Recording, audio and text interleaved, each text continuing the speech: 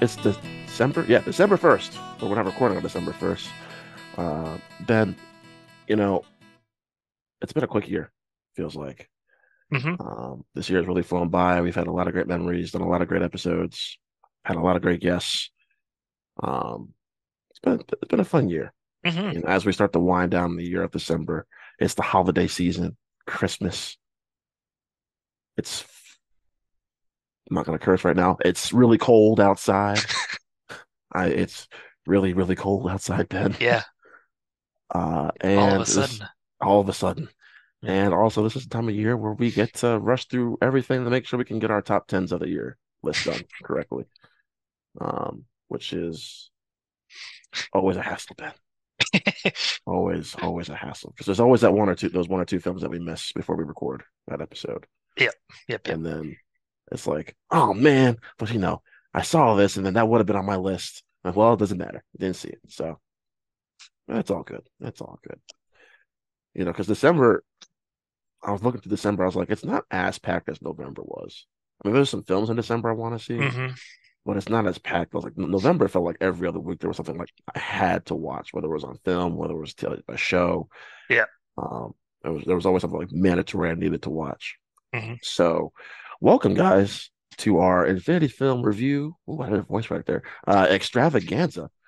And this is an extravaganza today because this might be a record for the amount of films and shows we're going to be talking about today. Hmm. Uh, News wise, kind of light. Well, I say that, and then we're going to spend 45 minutes on one topic, but um, And there'll be breaking news right after we record, probably. always Yeah. tomorrow morning, Dakota Johnson not playing Madam Web anymore. Instead, she'll be playing Sue Storm in Fantastic Four. Breaking Uh-huh. news.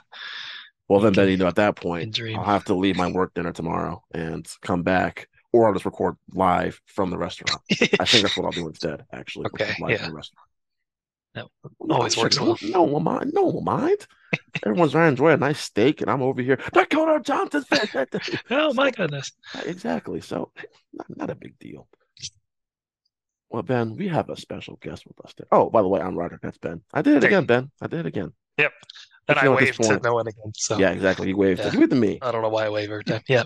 and you waved to our good friend who has yet to make an appearance in 2023.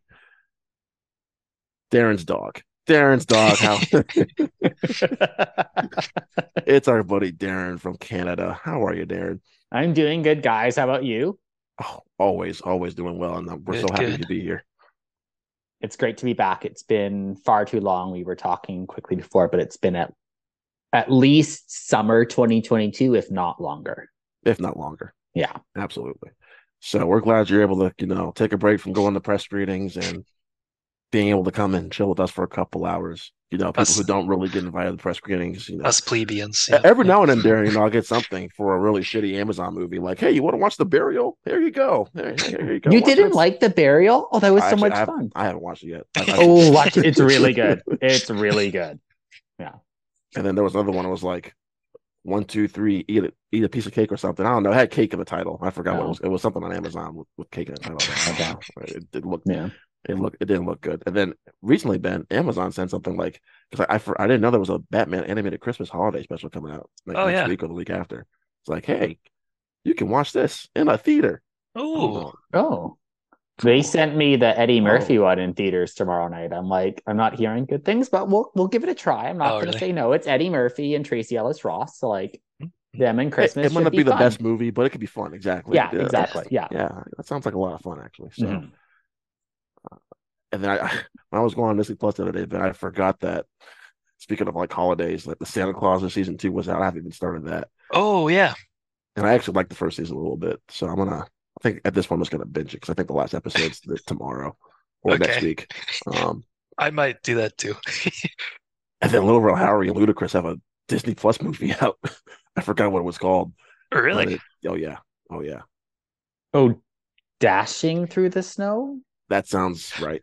Yeah. Yeah, Oh, Yeah. that I sounds did see right. that I title. haven't Yeah, seen yeah. that, but yeah. I remember seeing the request. I'm like, Disney, you've got me seeing three other of your movies this week. Like, no, go away.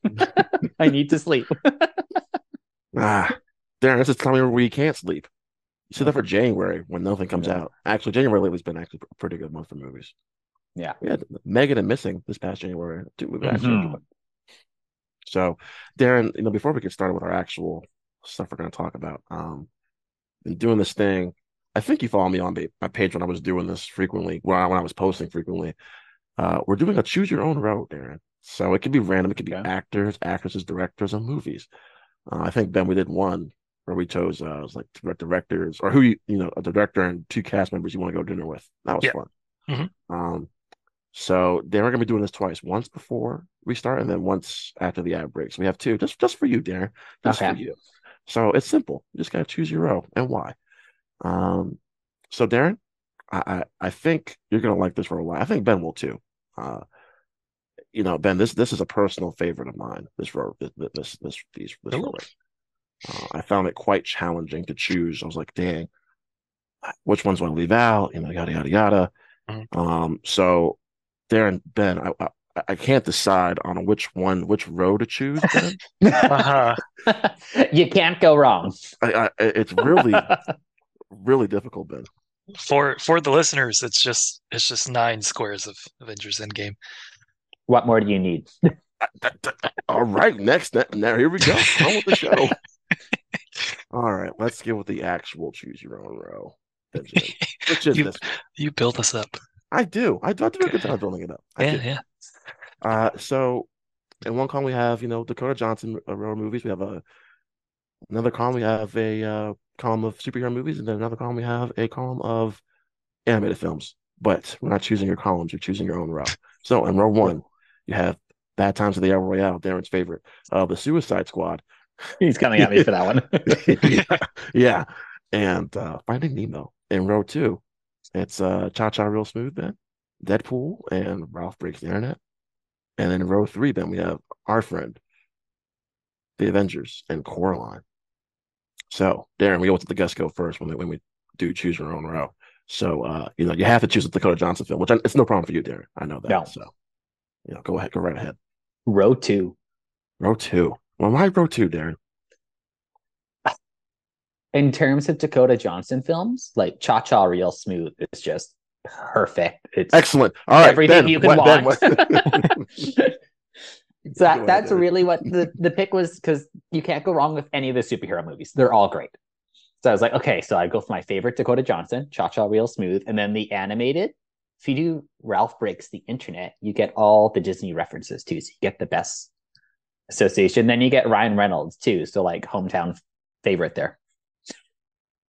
Well, Ben, he did a great job there. Mm-hmm. That was tight and efficient. Ben or Zach could never do that. He always had to keep dragging it on. Sure, Not that Zach sure. listens to our podcast anyway, so it's all good. He only listens when he's on. Mm-hmm, mm-hmm. Can you believe the man, Darren? Can you believe that guy? Anyway, Ben, it's your turn. All right. Well, I actually have not seen Coraline yet. What? Oh, that's right. You haven't. We haven't had Yeah. this conversation. Neither. What? Darren, we'll Yep. talk later. Okay. All right, Darren. I never loved the book growing up, so I've just had no desire to Care see about it, the book? It's a movie. But our friend and Avengers are strong contenders there in the third row. But Two very different movies, too. One's a lot of fun. One's quite depressing. yes, yes.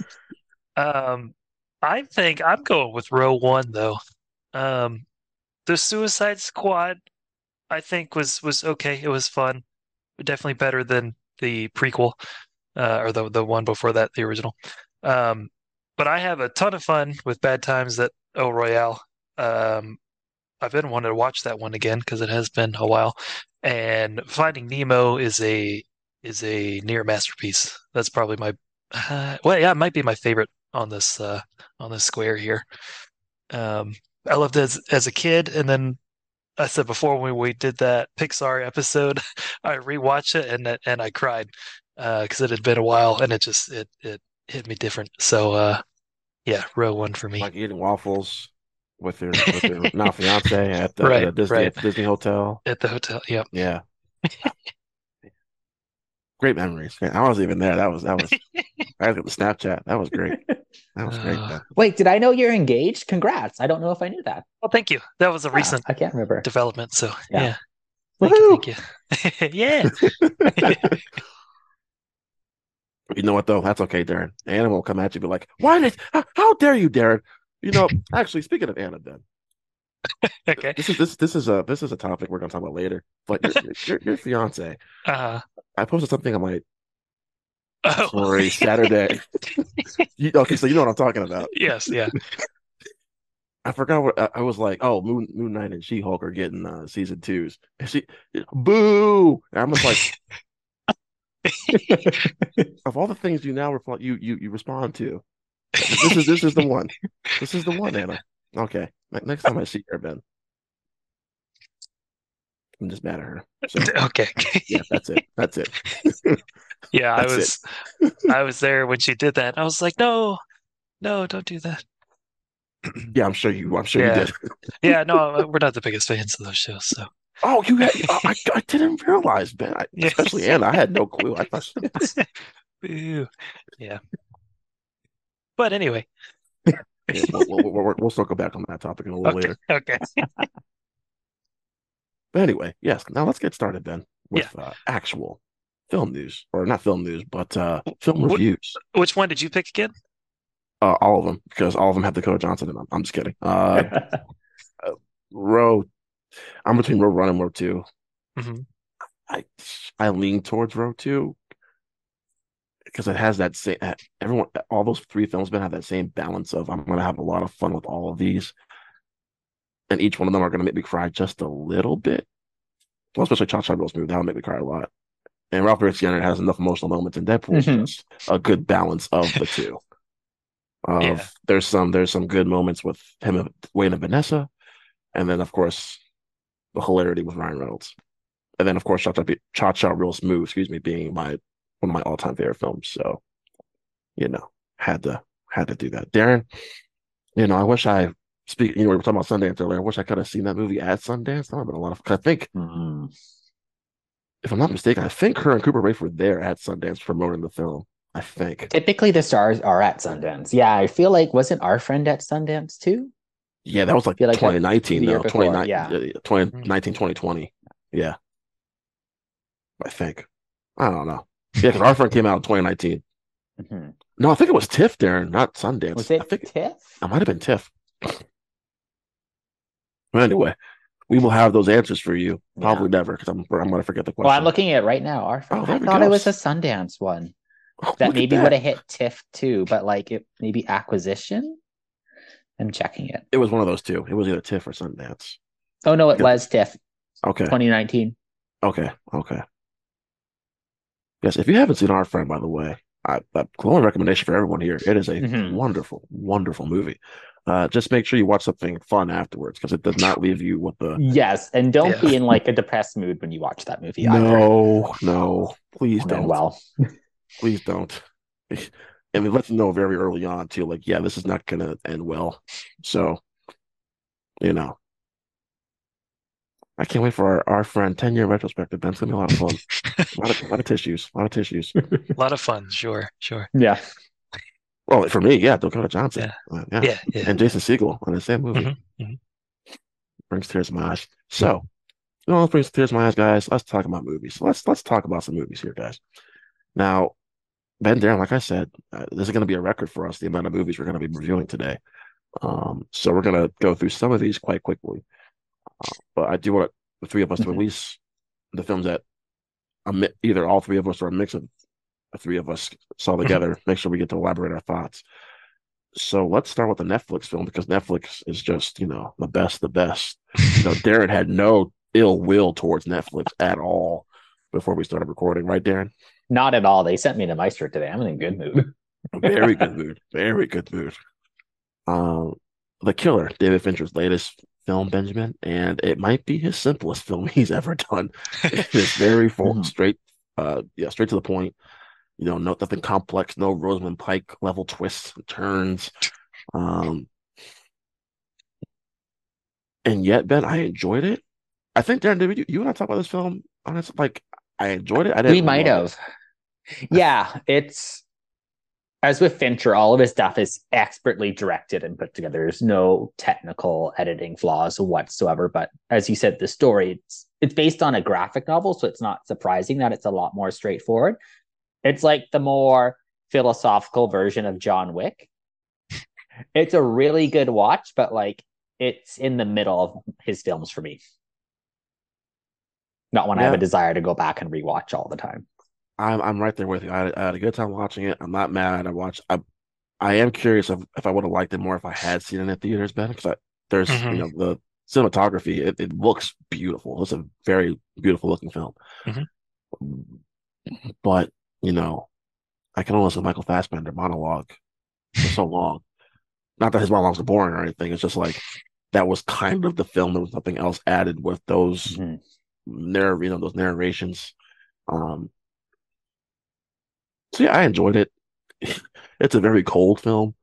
I was surprised at the direction. I never read the graphic novel, Darren, so I was surprised at what he was doing in terms of his revenge plot. I was like, okay, we're doing that. Gotcha. Yeah. Ended very satisfying. I wouldn't mind a sequel, actually. I wouldn't mind going back into this world, truthfully, if they decide to go back down the road. I feel like there is room if they want to go back to do it again. Like Tenet, Ben, if they ever wanted to go back and do a Tenet 2, if he wanted to, I feel like he could. I know he didn't like Tenet as much as I did, but that's kind of, I like Tenet more than The Killer, but yeah, this was good. And like I think Darren, you put it right. I wouldn't go back and rewatch it. Like I would rewatch like a Social Network or a Gone Girl, which is my favorite Fincher film. Yeah. Yeah, I had quite similar thoughts to what you were saying. That's well crafted, but maybe not go back to it as much because of its kind of simplicity and straightforwardness. And there are some really cool moments, especially people trying to or the guy dropping off the mail and stuff, and it's all tense and everything. That whole fight is it Miami or Florida, wherever it is? In Florida, that fight was brutal. That was awesome. I love that fight. Yeah. That scene alone was worth seeing it in theaters for you. Sit through all that, you're like, oh, here we go. that was kind of like the payoff. Exactly. Yeah. Yeah. And then there are long stretches of just talking, which is fine.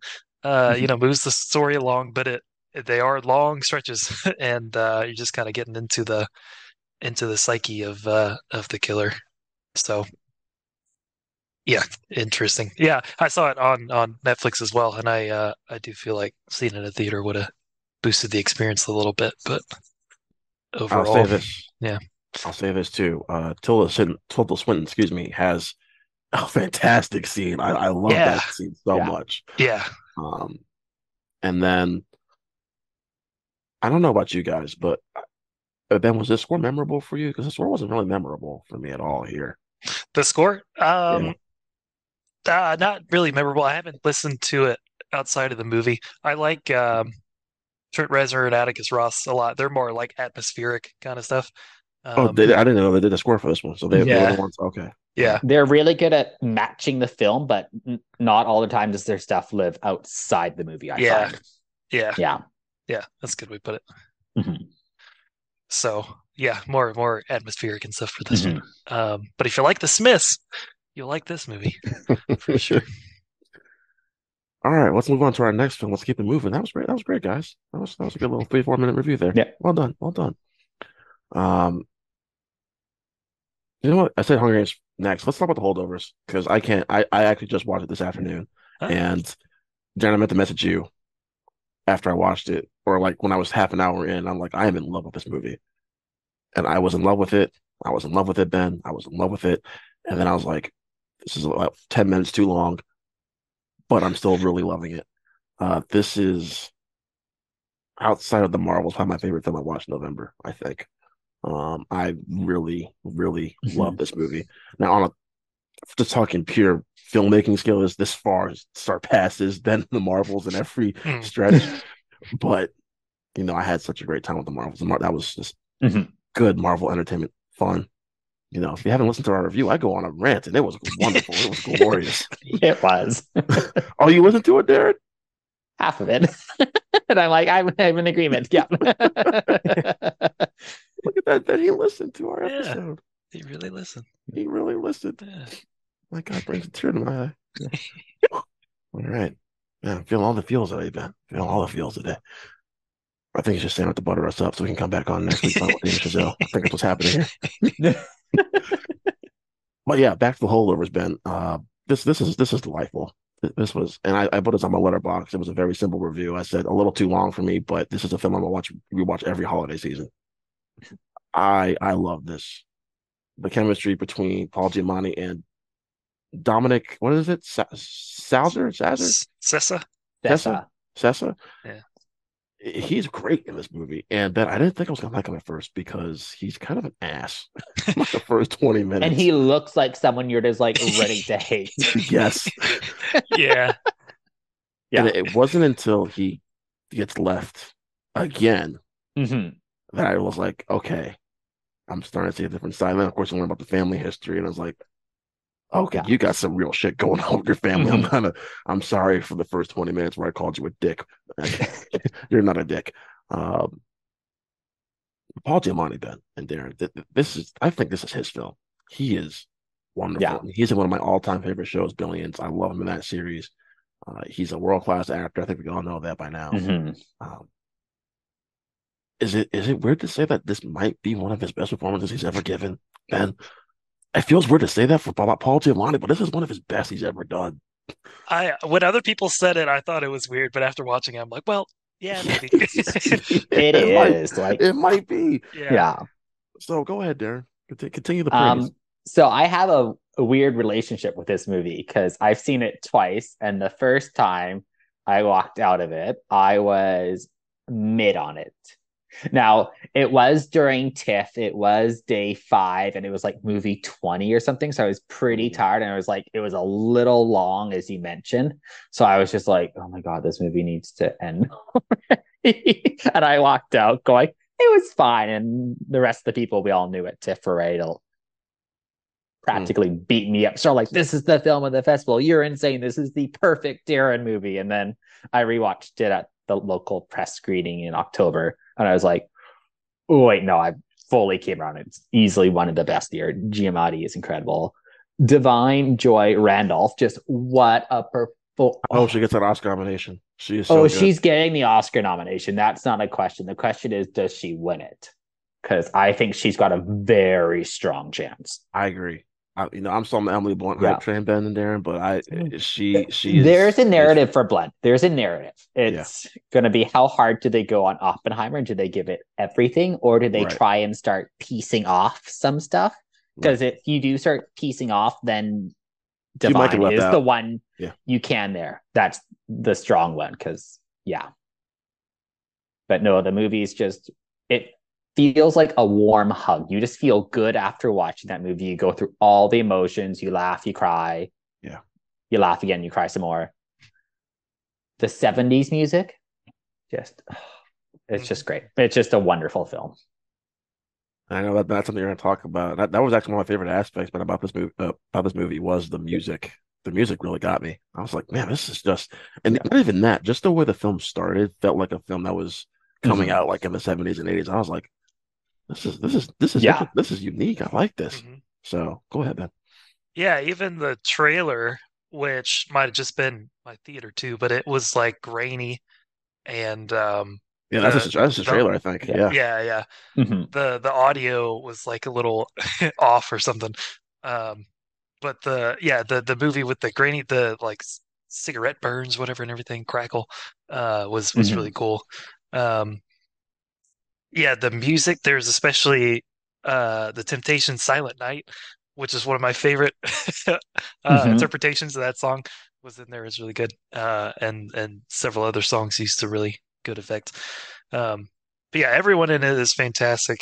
The story, up front seems simple, and it is, but you get to live with the characters so much and learn their backstories and everything. And it's so, I think it's really well paced with given the information with everybody, because like you said, you can think someone's an asshole, and maybe they are being a bully or something for a little bit, but then you get something else. You're like, well, they got other stuff going on, um, and this whole back and forth. So Mhm. I didn't really, I didn't really feel the 10 being 10 minutes too long or anything. Maybe I will on rewatches. You don't on. I didn't find it on the rewatch. Oh, okay, all right. Uh, Mhm. yeah, I was engaged the whole time and wondering, Mhm. what was gonna happen right at the end there. So, um, yeah, it was overall really good. And I wasn't expecting to tear up as much as I did too. And even at certain Mhm. moments where it's just, came out of nowhere. Yeah. So yeah, it definitely. I can't wait to get this on physical and watch it Mhm. for I many will say holidays this. to come. I don't usually get teary-eyed during these type of moments, but like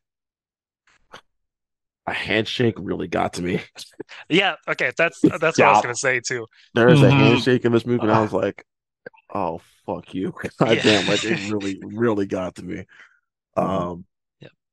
because Darren was talking about a warm hug earlier. This movie gives you a warm hug, and I was like, I really wanted them Yeah. just to, God damn it! But they, Yeah. that was more effective than I felt like that handshake at a Mhm. certain point in this film. I was like, God damn, it's really got to me. Hmm. And just the people who play Dominic or character's name is what's the character's name, Ben? Angus, right? Is it Angus. Angus? Yeah, yeah. Yeah. Uh, yeah. His parents or mom and stepfather. Yeah, don't like them at all. They are. I'm not gonna say scum of the earth, Ben, but they are just terrible, terrible people. I do not like them at all. And then Like you don't like them, then you really despise them. you really Yeah. just exactly. By the end, you're like, who are these people? And then Ow. I'll say this before we move on to the holiday party when Paul Giamatti finds something out about somebody. Oh, yeah. God, that's when I wanted to give Paul Giamatti a warm hug there, and I was like, oh, Yeah. God damn Yeah. it. We were so close. Mhm. We were so close at pure Yeah. happiness. And Giamatti too, his performance kind of, or that character at least, reminded me somewhat of I think it's Fletcher, J.K. Simmons from Whiplash. Mm, Nowhere near to that degree. no, Um, but I don't no. know. What? No, not that degree. No, He wasn't psychologically tormenting yeah, yeah. his students to suicide. Throwing chairs or anything like that. Yeah. But I don't know, just the kind of teacher student relationship and him being a dick sometimes or a lot of times. Um, but Mhm. yeah, very different character. But just for character actors that have really good Mhm. performances, that kind of reminded me of that a little bit. Yeah. I forgot to Shazam it then. What's that song that plays at the very end when the character's driving away in the car? I really like that song. It fit well with the scene that was Mhm. going for or that was going on during the movie. I was like, man, this is like you said, during the music throughout this movie was Yeah. just fantastic. Um, I can't remember the song, but like they so use Yeah, I Cat can. Stevens, "The Wind" in there. So like that's an Oh automatic yeah. +1 in the score for me. I'm like, and just the use of it. It's like, oh, Yep. yes. Yeah. okay. While Ben finds a song, let's talk about someone who does a lot of singing. Rachel Zegler in The Hunger Games. The Ballad of Songbirds and Snakes and Donkeys and Horses and Ponies and Jack-o'-lanterns and all sorts Oh. of things, Ben. Long ass title. Um, so Ben, you and I haven't done a Hunger Games episode yet, which is actually very surprising. 'Cause we're both fans of Jennifer Lawrence. I feel like you and I have talked about the Hunger Games maybe once or twice in the amount of time for as long as I've known you. Yeah, I would say I don't think we talked much about that one. I don't think so Yeah. either. I think it was like So with this one we were talking a bit. Yeah. right. So I don't really like the first one. If I don't like it, it's just the shaky cam was ridiculous. The first one is very much an indie film. It is. It's I an indie agree. film, and then they became blockbusters after that one did gangbusters at the box office. It was like, Right. oh, look how much money we made. Let's put some real money into this sequel. Right. And And then I we mean, there got are the good masterpiece things. that is Catching Fire. Exactly. I mean, there are good things about that first movie. Jennifer Mhm. Lawrence, Woody Harrelson, The casting is just yeah, impeccable. and So Rue. like Yeah. I mean, everyone's doing a great job. Yeah. Uh, like Darren said, mentioned the Catching Fire. That's the masterpiece right there. I think everyone Yeah. agrees that's probably the best movie in the franchise. Mhm. Well paced. The action was fantastic. Great character development. Great character relationships. Mhm. Um, Mockingjay Part One and Two. And I was like talking about this with my sister when we went to go see it on Sunday. I still think it was a bad decision to break it up into two parts. Yeah. But I was in the midst of everything was getting broken up into two parts Mhm. to make money. Because I found Mockingjay Part One to be quite dull. Oh And my gosh, I hate yeah, that movie. I don't like it either. It's my Like least favorite. it's the worst book of them all, so it had an uphill battle to begin with. Then it split into two, and it's like, well, nothing's gonna happen in part one, so like, let's go. And Part Two, I actually enjoy Part Two a lot. Part two is very good. Yeah. And it's still probably my second favorite of the franchise. Okay. My one criticism of it is you can feel it in both Mockingjay Part One and Two. Jennifer Lawrence didn't feel like want to be there anymore. You could just tell. So there were certain moments, Ben, for me, it just felt like she was checked out. Not all the scenes, but there are moments in Yeah. that movie I was like, she could have brought a little bit more emotion to some Yeah. of these scenes. Mhm. But it had a very satisfying finale, and the action was incredible. But what saved that movie for me, Part Two, was Josh Hutcherson. I thought he was fantastic Yeah. in Part Two. Yeah. So they did my boy Mahershala Ali wrong though. Yeah. Oh yeah. Yeah, got killed off way too soon. Have you both read the books or I've read the first two because I first had to two? do it for Okay. school. Yeah. Okay. So Yeah, I'd say Jennifer Lawrence being less emotional, the last one makes sense with the book because she's like full on Okay. screwed up. So Okay. Okay. after everything she's been through, so it's like she's meant to be a little colder. Okay. Gotcha. So that Right. doesn't bother me as much. But yeah. Okay. Well, that helps me. I mean, I saw on Market J Part One. It's just a boring film, but Part Two, yeah, that's where Yeah. the fun's at. Mhm. So Ben, when they announced they were doing this prequel about Cornelius Snow, it's like, what the hell? Really? I mean, do we really need this? And the trailers came out, Ben. I was like, okay, that looks good. I mean, it looks like Divergent good. I don't think it's going to be all that good. No offense to anyone who likes Divergent out there. Hey, I love the first one. I'm biased because I went to the Hollywood premiere, so it's like I love that movie. It was incredible. I don't know what you're talking about. Shailene Woodley is a masterclass. I forgot Darren likes Shailene Woodley. My man. I love her. Oh, she's great. Just she needs a new agent. That's all I can say. Ben, how long have I been saying this on this damn Apparently, show? Ferrari is not helping her out either. Oh. Yeah, but that's for January. I've not seen it. I've only just heard rumors. No, that upsets because I was looking forward to seeing her in Dumb Money, and she got the housewife role in that movie. So I wasn't really I wasn't overly thrilled with that. So I'm still feeling the feels though. Darren likes I forgot Darren likes Shailene Woodley. I love her. Yeah, feeling the feels here. Oh yeah, Songbirds. So this movie was really good. I had a good time with it. Talk about really long though. That third act was a chore to get through. Jesus Christ, my goodness. And Darren's looking at us like, well, I've read the books. I'll let you two talk first, and I'll come because in terms of the books, it's my second favorite of the series. So I come to it with a very different perspective. Okay. Yeah. And my sister was the same way. We were talking on the way back. She really enjoyed it. So she didn't mind the third act, but I was like, my God. If anything, I thought the third act was incredibly quick and like crammed in there. I was like, whoa, we're really, really briefly doing this because we are running out of time. Crammed. Okay. Well, then I need to read the book then. All right. I'll talk about you go it. first. You guys go. Why don't you take this one first, Benjamin? Yeah. So I've read the three originals, but didn't read this prequel. And kind of like you were saying, we enjoy the original movies to an extent. So yeah, this one also, like you said, the trailers look good.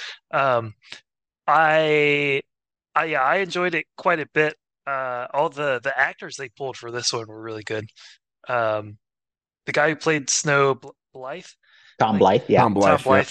I don't think I'd seen in anything before. No. And he does really well. And then of course Zegler we've seen. But Peter Dinklage, Viola Davis was having a ball in her role. Perfect casting. Yeah. So yeah, there was really good moments. I was still engaged with it all. With it being an early, what was it, the 10th Hunger And Games? yeah. It's a very small arena, but I think they use it pretty well. The different tunnels and everything that they go through.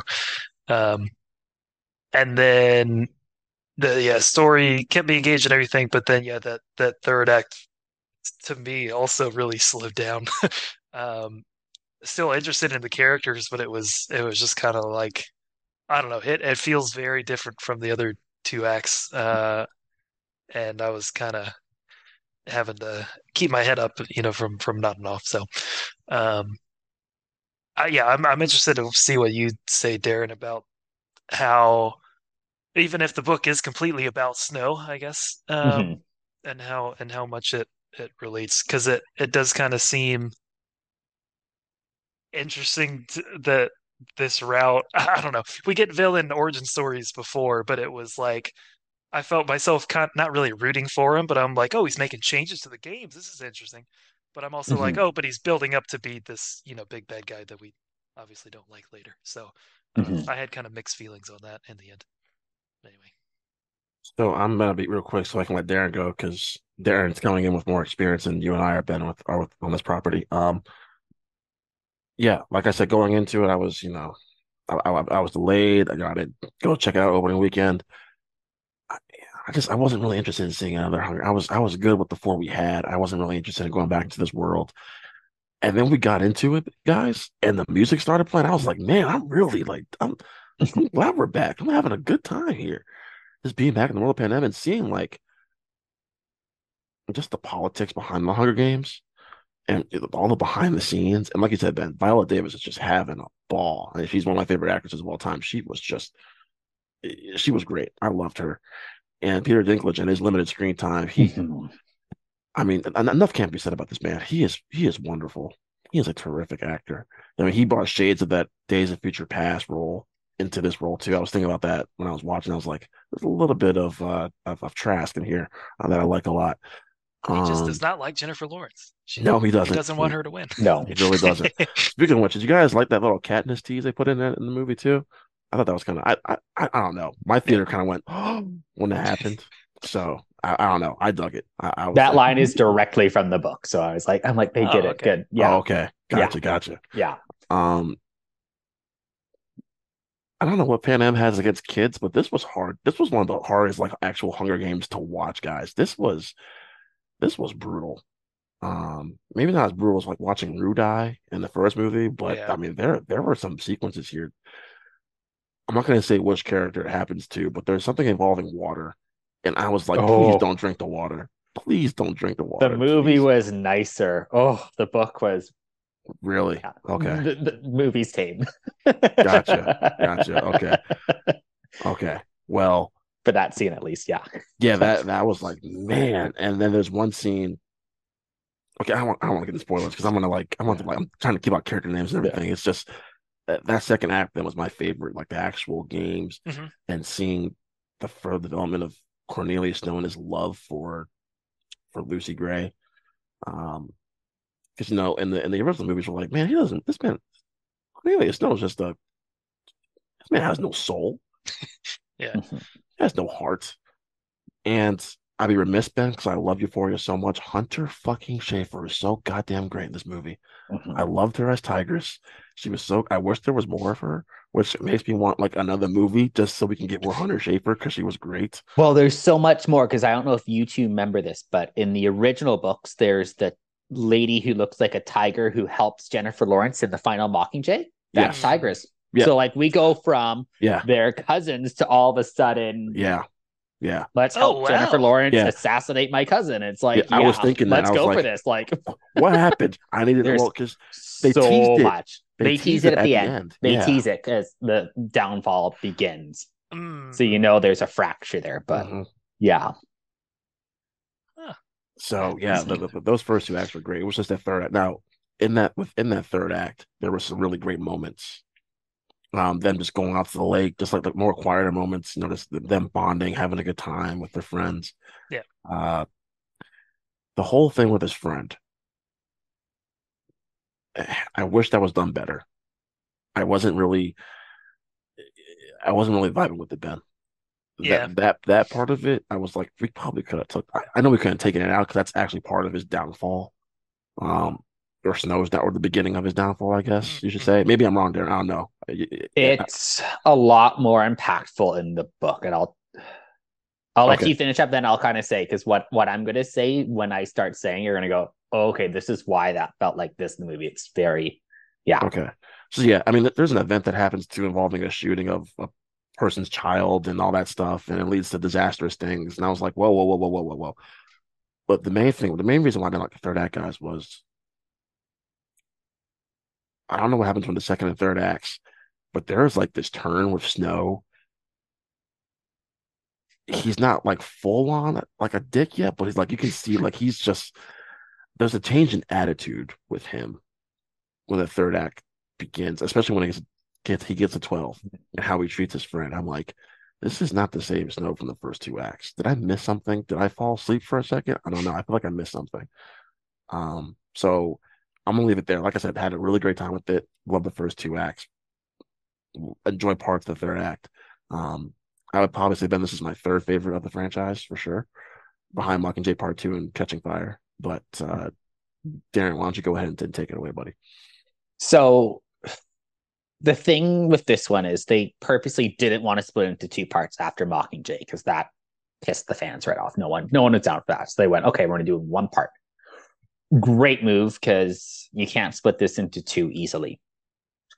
The problem with this book is the longest one by like 130 pages. It's 520 pages. The rest of them are all below 390 or like just at that 390 mark. So it's a lot bigger.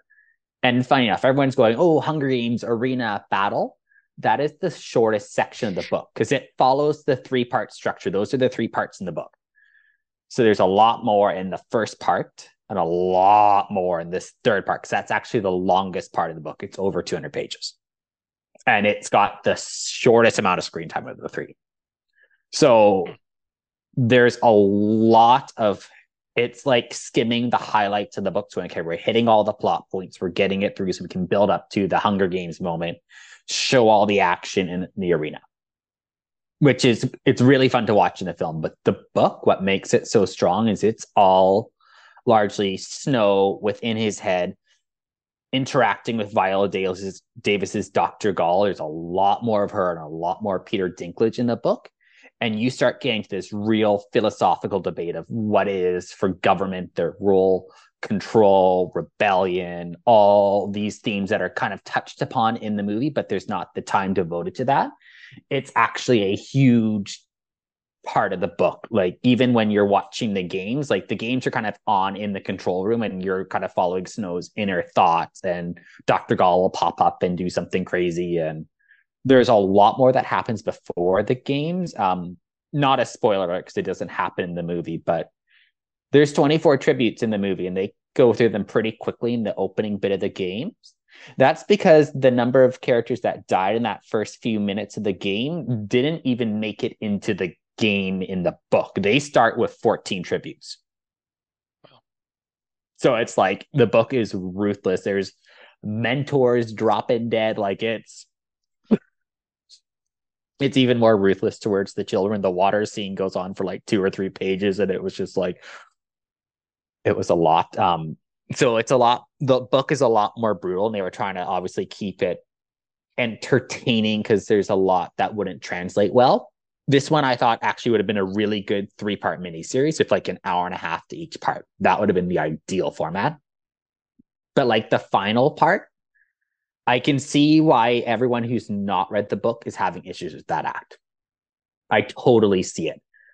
The whole thing with the friend, you get a lot more of the friend, and not just the friend, but the friend's family in the book, where they view Cornelius as a second son. So it really drives home. Like it's, so when you get to that third act thing and it's like built up over 50 pages to that moment, you're just like, oh my gosh, is he gonna do this? And it's a really good read. But yeah, no, the movie, for what it is, it does a great job. Rachel Zegler all you naysayers on the internet, you're wrong. She's a star. She's incredible, and everyone loved her in this. So just shut up and let's let her be. Yeah, I know how much you love West Side Story. I love it too. But I know you're just like that's your movie. Yeah.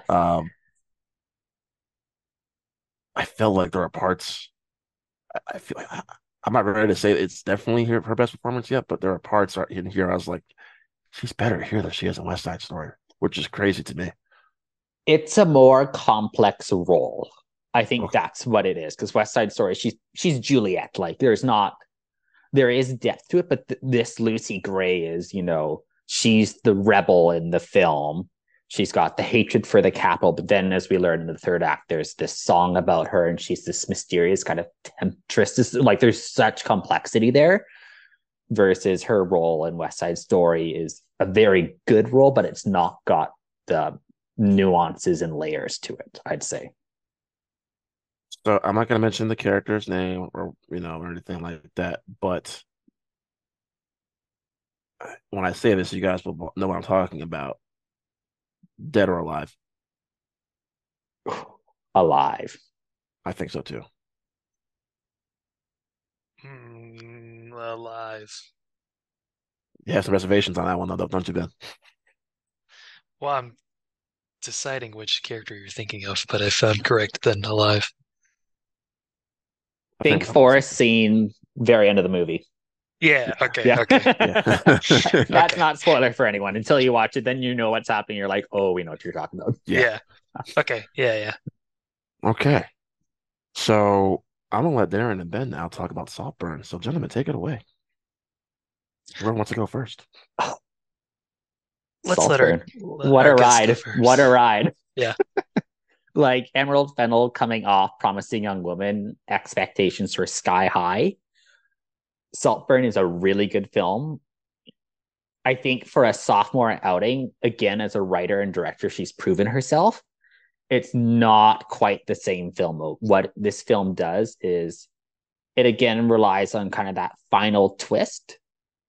But with the story she's telling, it's not that much of a twist. The twist is in how far she takes it and how much, as I heard some people talk about, and I've liked to talk about it now because I think it's a really cool way, is, how far back are we pulling the curtain and we are seeing the Wizard of Oz at work? It's quite here's everything, which is what makes it shocking, provocative, and will get people talking about it. Apart from some bonkers moments in a theater where, I was watching it middle of the day, there's these two little old ladies. I'm like, oh, you're sitting down for Saltburn? This is going to be interesting. Then we had the vampire scene and one of them got up and left. I'm like, she's totally gone. And it was just a 10-minute bathroom break. Oh. But it's everything you'd expect from Fennell, not quite as smart or socially targeted as her previous film. Barry Keoghan is incredible. Rosamund Pike, just give her these salty, cold ladies. I love her doing that. Some of the lines out of it, you're like, whoa, there's a reason your family is messed up. And then the actor who continues to surprise me is Jacob Elordi. I'm going to put this out here. I've not seen Euphoria, so my first exposure to him this year was in Priscilla as Elvis. And then here in Saltburn, and just what a talent and just a heartbreaking portrayal in Saltburn. It was a great film. And I loved the attention to detail of just transporting audiences back to 2006. So minor, but of course I picked up on this. They're all reading Deathly Hallows, which came out, it would have been 2007 because it was the summer. They're all reading the final Harry Potter book and talking about it, as was the rest of the world. I'm like, Emerald Fennell, you did not need to go that hard with the attention to detail, but there she went.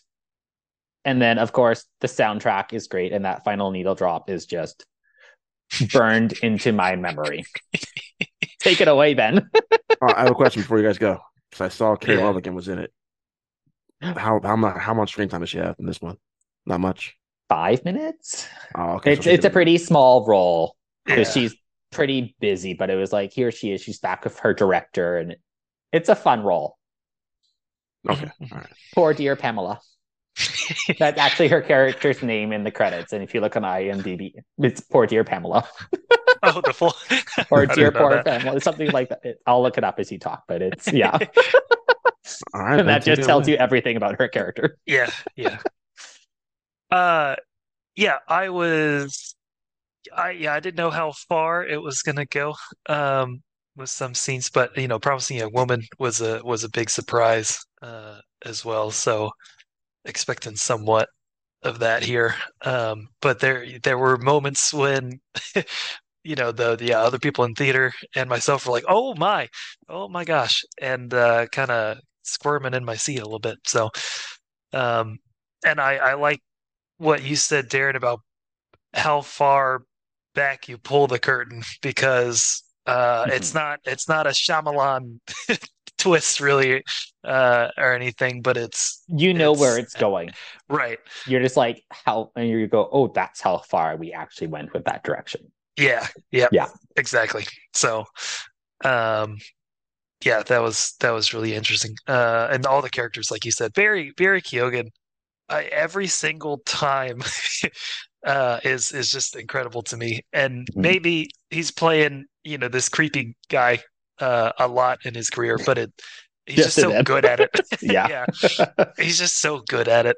Um, and seeing this kind of got me a little more hyped for Joker, or his portrayal as Mhm. Joker. Getting excited to see that. So, um, and then I have yet to see Priscilla, unfortunately, but yeah, Lordy was really good in this as well. Richard E. Grant has a little to do, but he's He's having fun. fun too. Yeah. Yeah, They're all his having fun. Like, what yeah, else do you do in this story? Like, you gotta yeah, ham it up just go or for go it. home. Yep, Yeah. yep. The line deliveries are great. Um, yeah, and the The cinematography lunch is scene alone, the line yeah. delivery. Oh man. Yeah.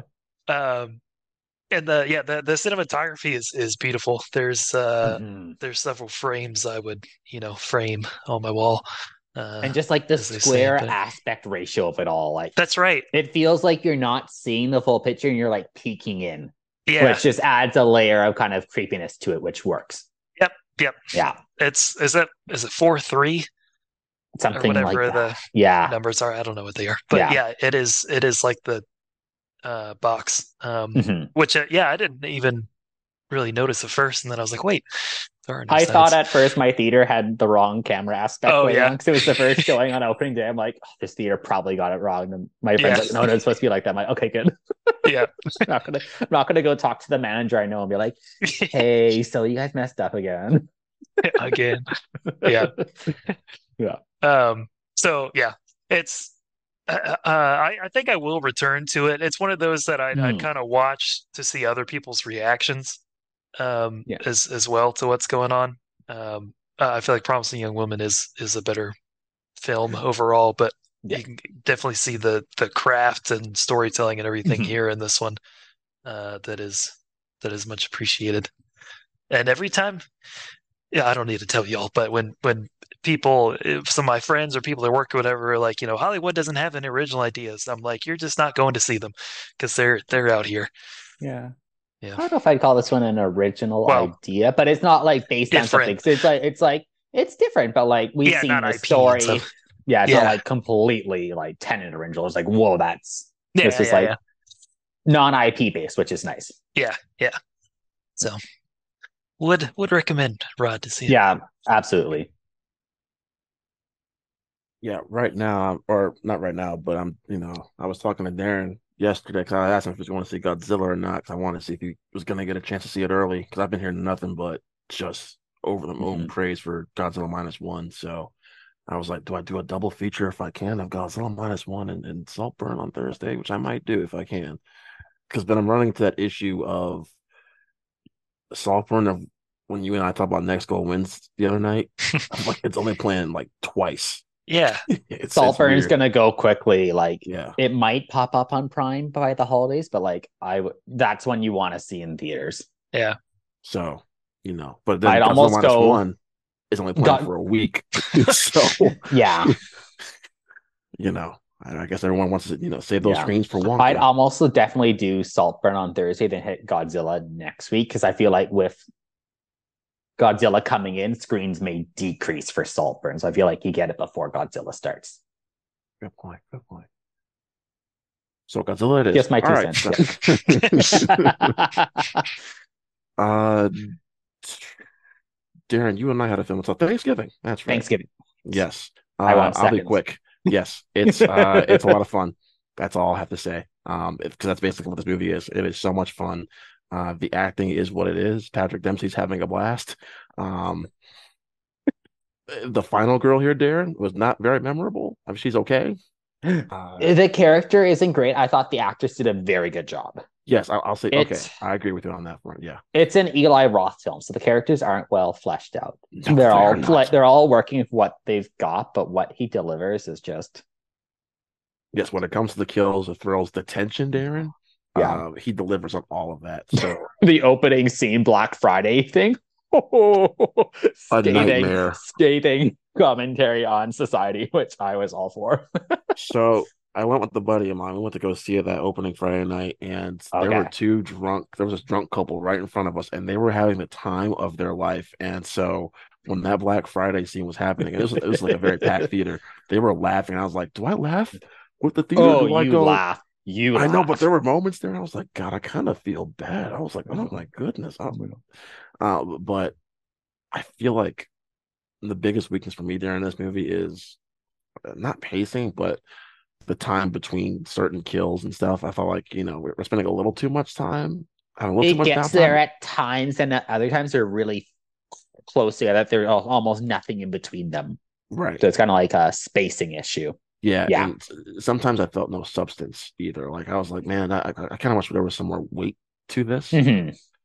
And then I want to ask you, were you able to guess who Carver ended up being? I only figured it out about 5 minutes before. Okay. So I was pretty late to the game. I know some people were saying it was really obvious. I wasn't. No. My buddy and I were like, oh, we didn't see it because my was one of the two partners Mm-hmm. There's some previous partners in our final girl's life that are in play here, and I thought it was one of those two. Yeah, and my thing was with trying to figure out, I didn't really have like anyone pegged down because it was like hyper focused on the kills, which is what you want from this movie, but then the mystery of who it was kind of took a back seat. So at times you're like forgetting that you're supposed to be suspecting everyone here. And also everyone is being kidnapped and put around that table like no tomorrow. So it's like, well, there's not many people left. Like take your pick. Yeah. So yeah, overall then I had a great time. I think it's Eli Roth's like 3 best movies he's ever done this. Because I'm not a big Eli Roth fan. It's his best. I love him as a filmmaker and his love of the horror genre. No one loves it as much as he does, and it's clear. What he loses me with is he has no kind of hold back to how far he will take his concepts, which gets quite grotesque, which I can't. I have problems with. I just can't watch it. But this one is like it's Scream, but the Eli Roth version, so it's really good.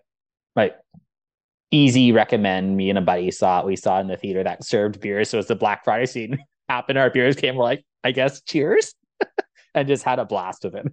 Oh yeah, my buddy and I, we went to a little pregame at a restaurant across the street. Yeah. Okay. And so we had a couple drinks, and maybe that helped, Darren. I don't know. We normally do it afterwards, but it was in like the 19+ theater. That's the drinking age here. So it's like, hey, you're paying all this money. I'm like, well, I guess I can order a beer, so we don't have to do it afterwards. Let's just do it now. There you go. There you go. Yeah. So, yeah, man, I think you'll have fun with it. My thing is, I don't think you'll have as much fun watching it at home as you would with a packed theater. Yeah. Unless you get a couple friends over, you're making a movie night. It's a great movie. Yeah, it really is a good movie. And then it'll be one you watch every Thanksgiving because it's so much fun. Speaking of that, like another Eli Roth movie that I actually watched with a group. I was in college. This was my sophomore year, I think, or my junior year. We all watched The Green Inferno. And I've not seen that one for a very good reason. Because it's it's a movie. Yeah, things happen. People get killed in very gross ways. I have to see Hostel still. I've never seen Hostel yet, so I gotta watch it's that one. good, but then it just goes so far at the last act. I'm like, ooh. Okay, all right. So Darren, are you ready to go play a little back and forth here of films we've watched? Yes, let's do it. So why don't you start with one of yours? Okay. Well, let me just scroll to the bottom of the letterbox list and I'll just go up. Um, why don't you go? Yeah, I do want to talk about this one. Quiz Lady on Hulu. I don't know, Ben, if you had a chance to watch it. Sandra Oh and Awkwafina starring it. Uh, Real quick, it's a cute, it's cute, it's funny. Will the whole premise is Awkwafina and Sandra Oh they play sisters. They need to get some money to pay off their mom's debt. And so Aquafina goes on this game show, and it's really all about them getting to the game show and her competing to win some money. Um, it's sweet, it's endearing. I had a really good time. It's not one of Hulu's best movies, unfortunately, but that honor still belongs to Palm Springs, Ben, by the way. Wink, wink, nod, nod, if you didn't know that already. Gotcha. Yeah, okay. I don't know how many times I Yeah. told you that on the show before, but Yeah. no, Palm Springs. That's Once the or movie. twice. Yep. Once or twice. Okay, I just want to make sure. We haven't seen each other in a couple of weeks. Yeah. So Quiz Lady is so much fun. It's not something you're gonna watch all the time, but Sandra Oh and Aquafina are just brilliant together. they are. I've seen That's it why I watched the twice movie. now. Yeah, they're so good. Yeah, their chemistry's ridiculous. Yeah. It's really great. So yeah, I recommend Quiz Lady. It's fun. Mm-hmm. No, easy recommend. I guess the first one I'll start about. I won't say much because not many people have seen it yet. But Poor Things, the new Yorgos Lanthimos film. Oh boy, he's outdone himself. It is crazy in the comedy, as he loves his dark comedy, but just the world he builds. There's some truly jaw-dropping moments because you get this world that's somewhat it's based in real cities and countries and stuff, but it's such a dark, twisted version of the world. And with it being a Frankenstein-esque story of Emma Stone's character is brought back to life, and this kind of purity and innocence to her discovering this world, it's truly a great mix, which leads for some great moments. The production design and just world building is incredible. Emma Stone, that might be her best performance. Because you start with this, she's just brought back to life and she can't speak. So she's acting like that. Then she develops as a human being as she kind of sees the world. It's just such a rich role. So she's incredible. And I don't want to say anything more, but make sure you watch it once it hits theaters because you won't want to miss it. So I have a question because I've watched some YouTubers I respect and I follow. They've had a chance to see the film as well, and some of them mentioned the runtime was the biggest issue. Did you feel it at all? It's long. I was never bored. Okay. If you're not vibing with the film, then it's an issue. Okay. Because it's 2 hours and 20 minutes. Is this going to be this year's Everything Everywhere in terms of it's going to win a lot of people over in terms of Oscars and everything, or Oscar potential? It's a stacked year. right? And the biggest thing that everyone has to do is they have to beat Oppenheimer. Now, if there's one film that can pull it off for Best Picture, I think it is Poor Things. Do I think it's going to happen? I think it's a long shot. I think it could maybe get some of the technical stuff if Oppenheimer doesn't take it, or Barbie. I feel like it's one solid shot as Best Actress for Stone. Gotcha. Claim her second one because she is that good. But then there's another movie that's going to challenge that, which I'll bring up later. All right. I'm gonna talk about a movie I despise, and it's one of the year's worst films, and I can't believe I actually rented this. So fucking bad, man. Myself, my cousin, and I, we watched Expendables 4, and holy fucking shit, this movie is garbage. And this is coming from someone who really enjoyed the first two. Like my dad and I saw the first two in theaters together. I didn't like the third one that much. I thought it was a mistake making it PG-13, and it felt like the nostalgia was starting to wear off a little bit. Like the gimmick was starting to wear off that and down. Like the whole old guys, getting back together, shooting up. It just there are moments. It had moments. And the third This- one, that was the one with the younger cast, right? Yeah, And they Ronda didn't bring any of Rousey, them back, which seemed you should weird. have Yeah, brought them, used them more because they're bigger stars now. Like it had Glenn Powell. Let's be real. yeah. Oh, that's But right. I did have Glenn Powell. they just restart all over again, which I get. But This Ben and Darren felt like Adam Sandler's Grown Ups too. Everyone getting back together for a plot I can't remember. I can't tell you what happened. The best thing about this movie, Jason Statham. He is trying. He is trying to save this movie. Look, I'm glad Zach's not here, so I can say this more freely. Megan Fox is God. Oh my Lord, Jesus Christ! Look, she is a childhood crush for everyone, forever. Look, forever and always childhood crush, right, Ben? But no, just no, no, no. And I'm not even gonna say she's a bad actress. She's actually done some indie work that she's actually quite good in. Here, she was clearly in it for the paycheck. Lionsgate dumped a lot of money on that front porch because she was non-existent. And Darren, I did not like what they did with the character at all. And then they do something with Sylvester Stallone, which is even worse because it's so fucking predictable. Like it happens, and it's like, oh well, I'm not gonna say it. They kill him, Ben. They blow up his plane, but of course he came back. Of course he was coming back. Yeah. And here's the worst. It was too early in the movie for him to actually be dead. Exactly. It's way too early. Yeah. This team has no chemistry though, Darren. No chemistry. Oh, no. The green screen. Holy shit. Oh my God. Darren, it's bad.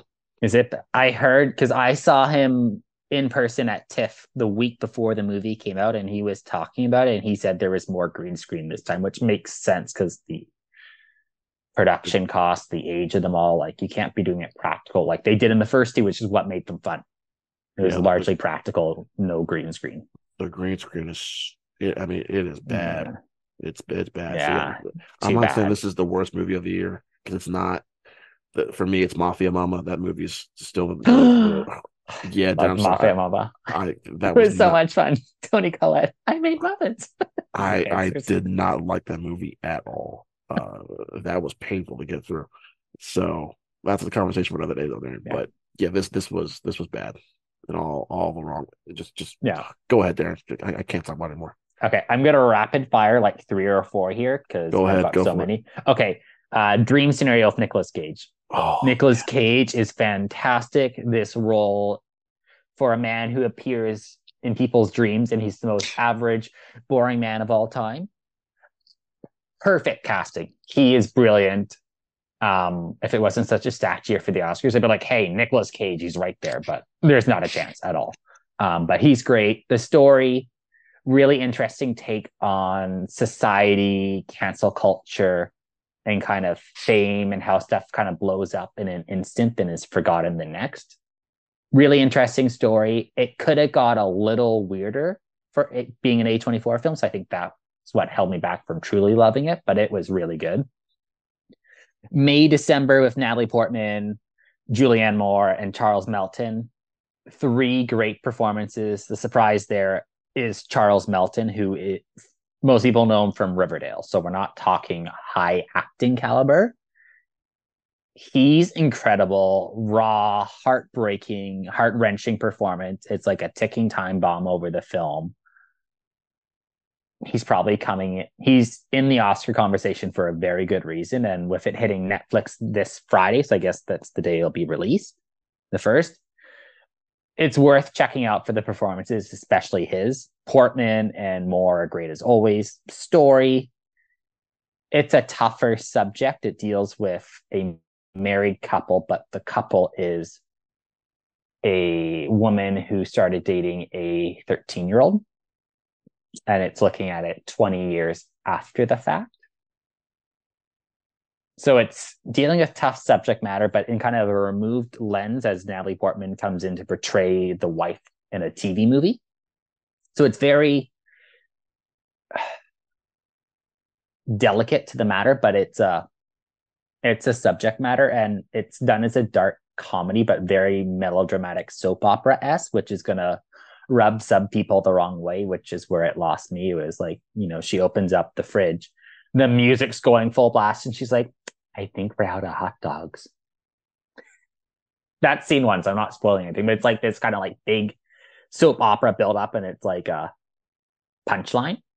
So we'll see. I think it's well done, but there's that. I saw Trolls 3. It was fun. NSYNC is back. That's why I was there. It's colorful. It was surprisingly funny. If you're interested in seeing NSYNC, worth a watch when it hits streaming. Napoleon. Ridley Scott. I have a bone to pick with you. Napoleon is this legendary historic figure, not in stature because he's small. Couldn't tell that watching Joaquin because he was basically the same size as everyone else. It turns him into a farce. I think that was the intention, but because he is somewhat portrayed in history as being a bit of an idiot, which you see as he marches them into Russia in the middle of the winter. At the same time, he is meant to be this charismatic leader who gets all of France behind him, moving out of the reign of Marie Antoinette and King Louis, whatever. And then again, when he comes back from his first exile and gets the French army behind him for the Battle of Waterloo, you're not seeing that. Joaquin feels like he's on an SNL skit. There's one scene where I compare him to the Cookie Monster, where he chases Vanessa Kirby going, nom, nom, nom, nom, nom. And I was looking at my friend going, he won an Oscar, right? Like, what is going on in this film? It's just tonally all over the place. And then it's 2 hours and 40 minutes. So that was not a fun sit. The 4-hour cut will no doubt improve the story because it hits Napoleon's big kind of tent marks in history to tell his story, but you get no sense of their importance or what led up to them. So the 4-hour cut will fix that. It will not fix the tone. And poor Vanessa Kirby nearly broke her back carrying that film. She is wonderful, but unfortunately wasted. Ridley Scott knows how to build a battle sequence, take these big, grand, sweeping moments with the cinematography and create that historical epic, but it's easily one of my least favorite films from him. And please, for the love of God, course correct with Gladiator 2, because if this is any indication of what he's capable of doing right now, I am very worried. All right. Thank you, Darren. All right. I'll be real quick with my last two here. I had a chance, Darren, to finally see Exorcist Believer, the sequel to the follow-up sequel to The Exorcist, I guess, because I know there's been like 80 other Exorcist sequels out there. It ignores the rest of them, yeah. Clearly. I didn't hate this, actually. I actually enjoyed it. Okay. Until I did it. I think the first 40 minutes are good. It's like, where are we going? This is an intriguing. Yes, the family drama is where it's the strongest. And it's dark. The performances there from the two girls and Leslie Odom Jr. are good. Yes. And then it just falls off the rails. Exorcism stuff is it's wonky. It's bad. We exorcised someone. It was so boring. Like, I couldn't tell you that happened.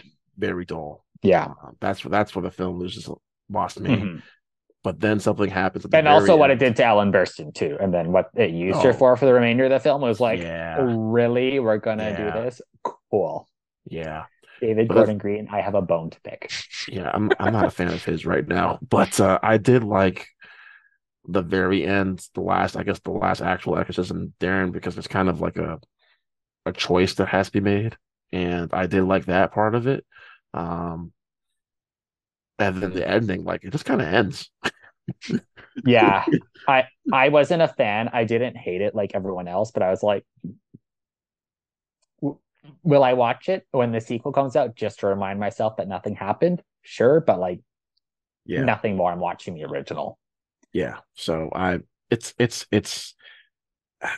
then I'll say wait for Peacock.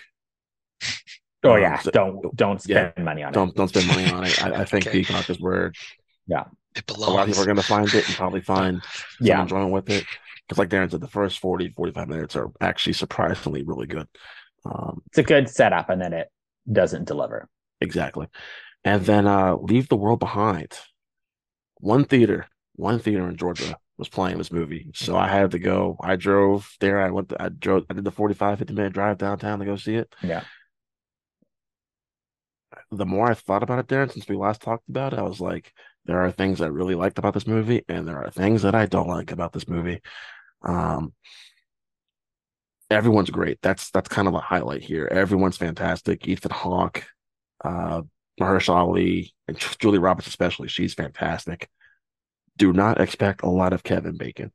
Just know that going in. He does Okay. play a role, but do not go in expecting a lot of Kevin Bacon. This is Okay. kind of a contained apocalyptic thriller, Mhm. really centered on these four characters and their family, and their children and everything, or these Yeah. two families and their family. But uh, this movie thinks it, it's too smart for its own good, Ben. Like I think it's smarter than the Mhm. audience, and there are moments where I'm like, oh, okay, really, did we really need that? Like sometimes you get a little too artsy fartsy. Um, I will say this though, I had a really good time watching it in the theater. So if you can't see it, Darren, in the theater, I know you're waiting for Netflix, but if it's possible for If anyone, there's a Showtime that works, I'll be there, but exactly, it's just not working right now. the performances are why you watch the movie, Mhm. and the why of what's going on. I liked it, but I can't really get into it because that's going to get into spoilers. Mhm. Um, Also, a very popular TV show is mentioned quite a bit throughout this movie. Um, Okay. I'm not going to say what show that is, but when you watch the movie, whether it's in theaters or on Netflix next weekend, there's a show that's actually quite pivotal to all this, Does for it one certain character. does it spoil that show? That's more what I'm worried about. I'm like, I'm behind on some stuff. Yeah. I don't think so. Okay. I don't. Here, Well, let me list the two well, shows I'm behind on that it could affect, and if we're good, I'm fine. The Boys and Mandalorian. no, it's an older Perfect. show. Okay, older, that's fine, yeah. Um, Well, if it's old, I probably know. If not, it's my fault for not having seen it. I will say this, and I'll let people. There was a reunion special for it. That's all I'll say. For Oh, this show, yeah, Oh, okay. okay. that's all I'll say. I've seen the That's ones that have had reunion specials, so I think we're good. There was There's a two reunion I'm special. thinking of, so yeah. It's probably one of those two then. Yeah. So, and then the movie ends, and I wasn't very satisfied with how it ended. Now, I'm very much looking forward to the rewatch next week to see if I enjoy it more, because there are some really great, like, tense moments. There's some really good character moments, really good back and forth. Like I said, the performances though, Julia Roberts especially, she's fantastic, and Mahershala Ali, and I'm forgetting the actress's name, but she was just recently in Bodies, Bodies, Bodies, man. And I'm forgetting the actress's name. Rachel Sennett, Maria No, No. she's not. Bakalova. No, she's not. No, no, no, no, no, not her. It is. Oh, where is she? Yeah, Mahila Harold. She plays Oh, her. Ruth. Yeah, yeah, yeah. Yeah, yeah. She's one of the strong points of this Okay. of this movie as well. So, a rewatch might be required for this movie, Darren. Okay. Um, so I'm curious for our conversation next weekend when you get a chance to watch it, because it's like I said, it's entertaining. I was never bored. I was just Mhm. unsatisfied with certain elements. And Okay. so that's all I've got movie wise. I thought of Okay. one, which is not really of Yeah. note, but Good Burger 2 came out. Um, Okay. Ah, it's uh, it's a sequel to Good Burger, if you couldn't figure that out. Um, which is a Nickelodeon classic. Mhm. One I liked as a kid. Um, the sequel's really just it feels just like an elongated SNL skit, kind of like Napoleon, honestly. No, But shorter. yeah, oh, a lot shorter. But I don't know. Keenan and Kel get right into the roles again. So that's kind of fun. There's some good jokes that I laughed at, and some good cameos and stuff. But um, it goes by quick, so that's good. But it's just kind of it's just kind of there. If you like the first one, then you might enjoy this. But no need to rush to see it. Yeah. All right. Well, I think that's it for films, guys. So let's move on to television. Finally, because I want to make sure we Yeah. keep it moving here. So I feel like I we want did to the plug hour on one films. movie. One. Maestro. Maestro. Oh yeah. Okay. Yeah, real quick. Real So I quick. just saw it today. So this is like out of theater reaction, but what Bradley Cooper has done for like a second film directorial effort, he's no one trick pony. All right. So Darren, this is my question Great because you know how much I direction. love A Star Is Born. Am I gonna like this more than A Star Is Born? For me, I did, but it's a biopic. So it's a very different type of film. So I would never compare them. Okay. I think what he's done here in like telling kind of Leonard Bernstein and his wife's story is incredible, but it's not so much the direction, it's his performance. He Gotcha. spent years learning about Bernstein, fully immersing himself, learning how to conduct. Like it's such an immersive performance that you forget you're watching Bradley Cooper at times. Interesting. There is literally one scene where he conducts for like 6-7 minutes, just going full out. I was just sitting there in theaters, stunned and just starting to cry. So you're just watching this going like, this is a master at the top of his game. This is the performance every actor wants to give in their lifetime. And as much as I love Cillian Murphy and Oppenheimer, I'm like, well, Bradley might have just stole the Oscar. Interesting. And then Carey Mulligan is equally as brilliant as Ooh, his wife. So like she's the competition for Emma Stone. gotcha. Because it'll be Emma's second win. Carrie's not got a win, and coming off of Promising Young Woman, where she should have should won. have Yes. won. Yeah. It's like she's got the narrative behind her, and it's the two of them, they're very raw, emotional, and just beautiful performances. It's in theaters now. If you get a chance to watch it in theaters, for the music alone and just some of the cinematography choices, that is the way to watch it. It is immersive. But most people watch it at Netflix because no one's going to go watch a movie about a composer conductor in theaters. Hey. Look, I saw Tar in theaters. I know it wasn't a biopic, but it felt like a biopic at times. That was great. um, I'm interested in seeing this because there is an art house theater here playing it there. So I'm Go. Okay. Do it. All right. Oh shit. All right. I guess my weekend, my Friday or Saturday plans are kind of set then, I guess. So should I just skip my football party on Saturday and just go see Maestro instead? Like, I don't want to say that, but like I would know. All right, let's move on now, guys, to some television. This won't be as long as our film reviews were, because Darren, you and I just love Monarch so much and have so much to say about how great that show is. What episode are you at right now in Monarch? What's airing right now? Is it what episode 5? Episode 4, I think, is this 4. week. Okay. So I haven't watched 3 yet. I've only watched the first 2. Okay. I couldn't. Gotcha. I couldn't, Darren. So we'll come back to Monarch. Let's talk about the show we've all watched to varying degrees, which is The Curse, another Emma Stone project. I've only seen the first episode. Ben seen the first 2. Darren, how many have you seen? First 2. Okay, so I'll go first. Now you guys seen the first 2. I don't know what to think right now. I really don't. This show is bizarre. It has made me very uncomfortable, and yet I want to keep watching it. Like there's something that keeps bringing me back, and it's like, are they really cursed? And I've only seen the first episode, but I guess the question really hasn't been answered. Been of like, are they cursed or not? Which that's fine.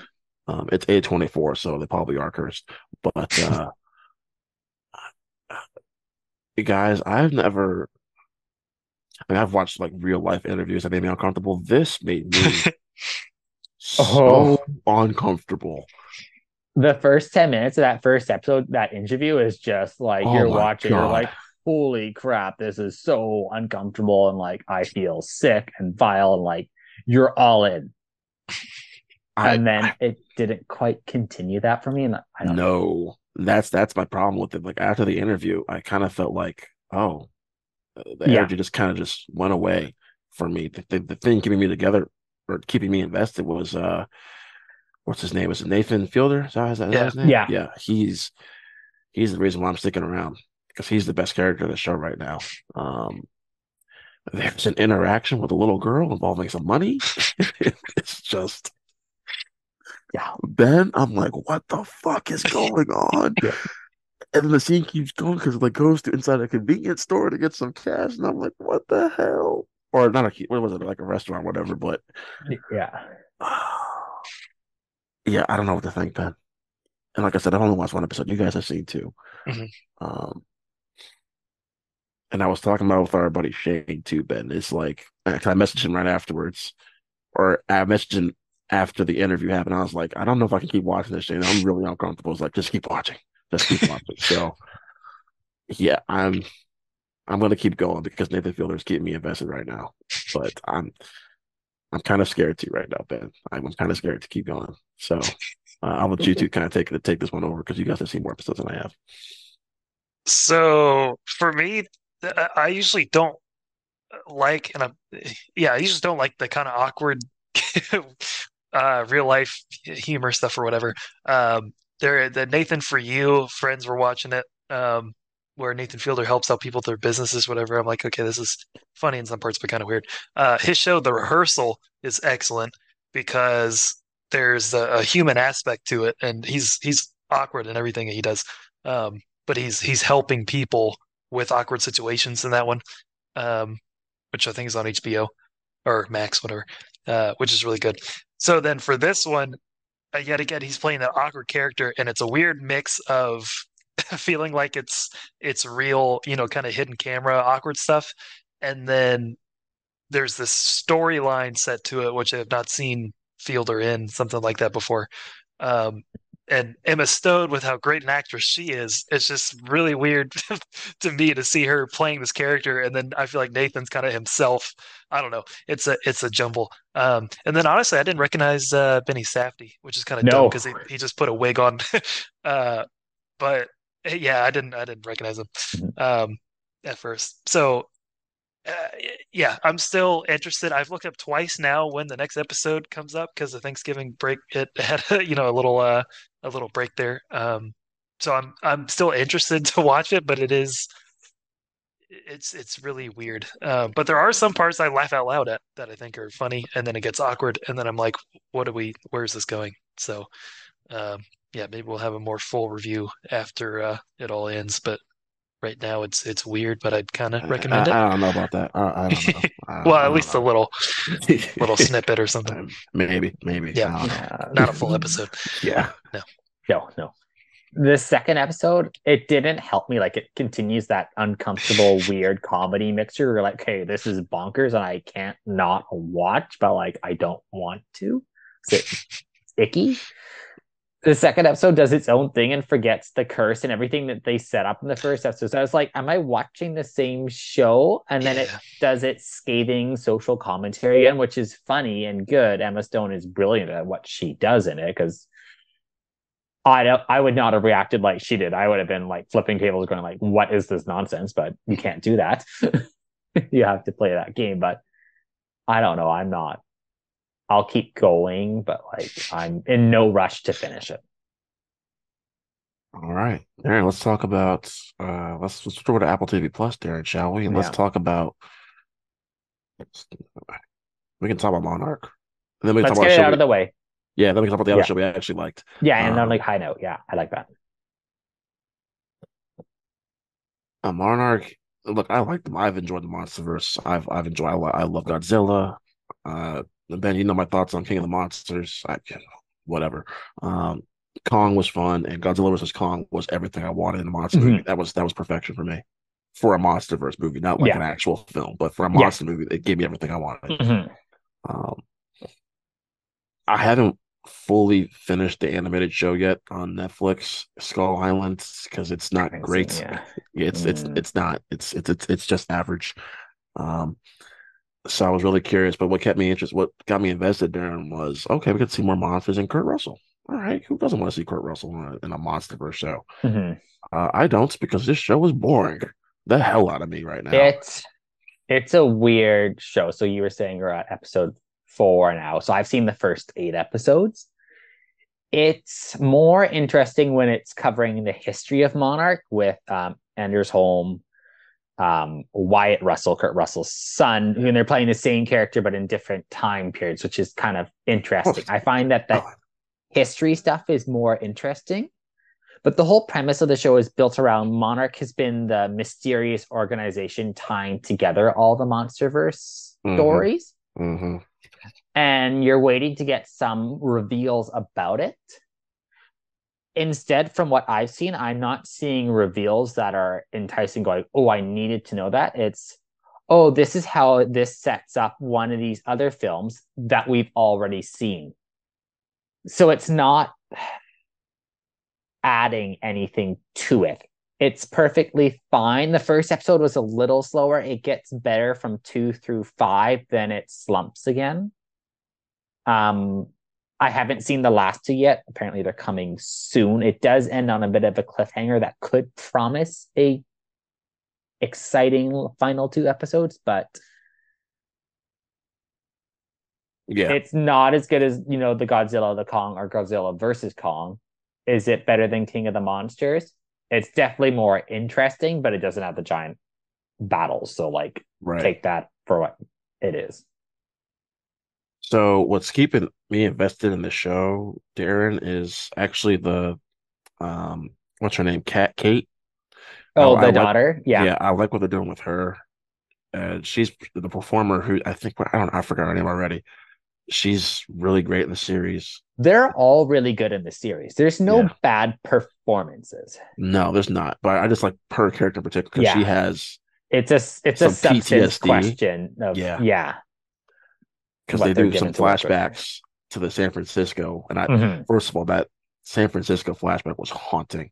That was done so well. Yeah. I wish we had more of that. But Apple should have warned us, oh yeah, you're not going to get this many monsters this early on. But of course, I'm not going to do that. That would be bad marketing for them. No. But yeah, Ben, if you ever do watch it, Ben, don't expect a lot of monsters early on. Wait for it all to be out, then watch it. It's a binge show. That's how I watched the first 8. I watched it all in one kind of afternoon, evening. It's not something you want to watch week to week per se. No, it's not. You want to kind of stockpile a few and then go through them. Exactly. Now, something I will recommend everyone should watch, I think Darren and I can both agree, Lessons in Chemistry. Oh my gosh. One of the best shows of the year. Oh my gosh. I agree, Darren. Now, look, Ben, I've watched, this was legit my 47th show I finished this year. So, I mean, look, I can knock out TV shows like a crack, or like a crack addict, can get through cocaine. But this, Darren, I'm trying to think of a better performance than Brie Larson this year in television. Oh, I was going to say Brie Larson, period. This is her best performance. She is so. I might have to agree. I might have to agree. She's very good in Room. Room is a harrowing performance, but this, what she does, the peculiarities of her character, the arc she goes through, what she does as a woman trying to make it in a male-dominated industry in the sciences, going out into another industry where she's being told what to do, what to say, and play by these rules, and breaking every barrier along the way, on top of being a mother. It's such a brilliant role, and she's just incredible, as is the whole cast. But she's just, wow. There is a Big Bang Theory alum in this show, and he is so freaking good. And there's there, I couldn't help but think there are glimpses of Stewart in this show. There totally is. Yeah. There are glimpses of there's just moments when he's taking out other women. I'm like, this is so Stewart. Will Pullman. Lewis Pullman. Oh my god. Sorry. Thank you. Lewis Pullman. What? Oh, Ben, we're not talking about that. We're not talking about it. When you get to episode 2, you're not ready. You're not ready. That's all. And you think you're not ready? Then get ready for episode 3, where they narrate it from the dog's point of view. Oh God. Oh my gosh. Can we talk about a more brilliant episode of television? Jesus. Yeah, this is like Darren said. This is one of the first episode. You're like, okay, this is gonna be Yeah, fun sweet. show. Yeah, fun, sweet. And yeah, then episodes 2 through 8, you're crying every episode. pretty much. Pretty much. It And is, yeah. the daughter is fucking Oh. adorable. Oh So- my God. And the reveal of the daughter, like, oh my gosh, what this show is just brilliant. It is brilliant. Everyone needs to watch it. And actually, this might be the most satisfying, other than Loki, this might be the most satisfying finale this year I've watched on television. I think. I have to like really think about it, but this was a very There was some satisfying very finale. satisfying finales. So, like, we had Succession. Okay, so I'm not caught up on Succession, so I can't say that. Okay. And like there is Succession, there is Ted Lasso, there is Fall of the House of Usher, which was a bleak ending, but Okay, so that's why I said I had the to think house about fell. it. I had to think about it. Okay. But no, Lessons in Chemistry is right up there. Yeah. Yeah, I mean, sure, Marvelous Mrs. Maisel, the last season was very satisfying. Yeah, limited series, but then you need to watch this like ASAP. It's so good. And I hope Brie gets, I know She's Golden Globes coming don't for mean, her Emmy. yeah, she's coming for the Emmy. Yeah. And she will probably win the Golden Globe for television. I think it's a lock. I honestly don't know who could challenge her. Maybe Rachel Brosnahan, maybe. But other than that, I But think she'd it's Brie be in Larson's. limited series. Oh, that's so right. Yeah, comedy. Yeah. It'd be Emma So- Stone for The Curse. Oh well, then fuck it. Yeah, Brie Larson got out of the bag. Yeah. But yeah. So, Mhm. another, going back on Apple TV Plus real quick, Ben, I did finish the last season or the latest season of The Morning Show with Jennifer Aniston and Reese Witherspoon. Best season they've done, in my opinion. This was the strongest Interesting. season. Okay. I really enjoyed this season. Bringing in John Hamm was one of the reasons why. John Hamm plays a douche, to say the least. He is an ass to the highest degree of being an asshole. But Somewhat based off a real person. yes, absolutely. He renamed a company. So there. Did you watch Morning Show season 3? Ben, no. I did. No. I was asking you. Me. Darren. Oh, yeah, I did. I liked season 1 better, but season 3 was way better than season 2. absolutely. Yeah, season 2 was a kind of a My one complaint Yeah. with season 3 is Reese and Jen aren't together. They No. broke up the power couple for almost the entire season, They and I did. wanted them together yes. because that's what made the show is the two of them and their dynamic. But there this wasn't enough.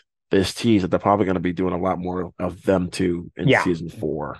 Yeah, it's hopefully coming back, but that was Which my is- one thing about season 3. I'm like, we needed more of them Yep. together because And I say this. I want to say this too. There, I feel like season 4 is probably going to be its last.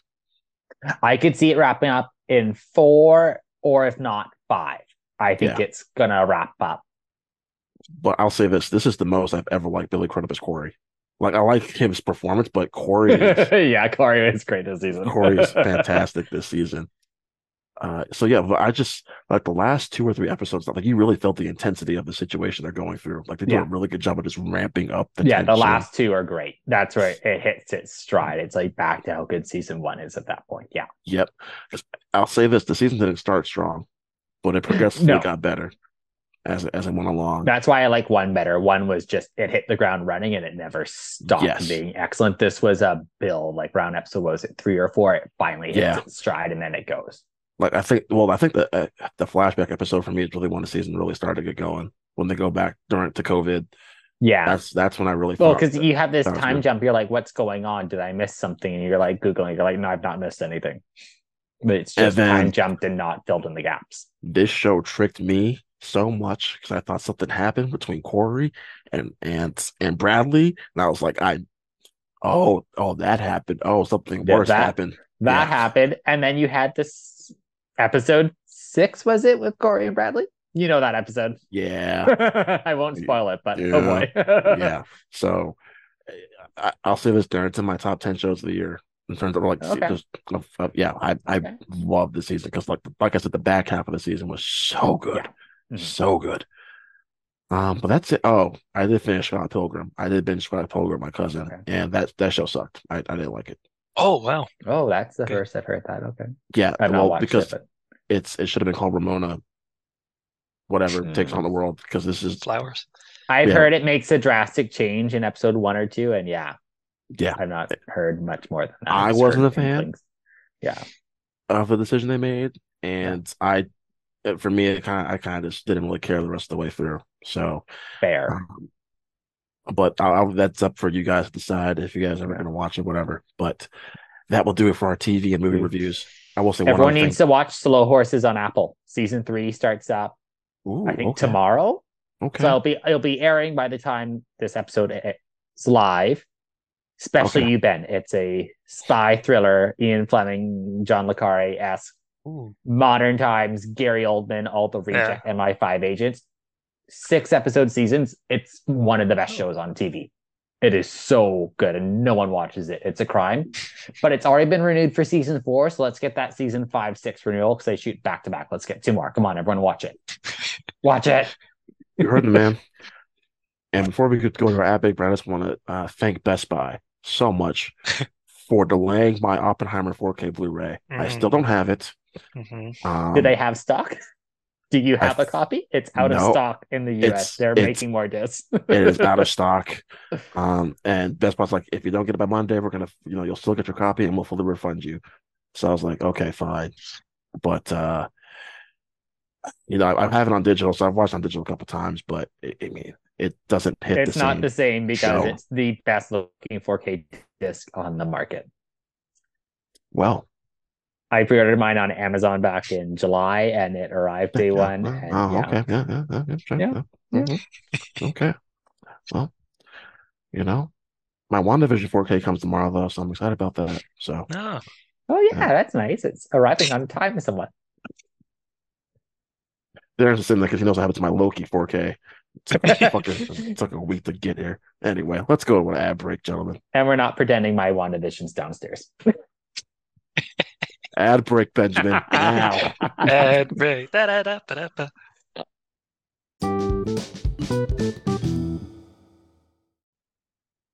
Okay, we're back. I flew to Canada. I beat up Darren. Came back. We're ready to All go. good. All good. All good. We hugged it out, Darren. We hugged it out We did. after I beat him up. So, Yeah.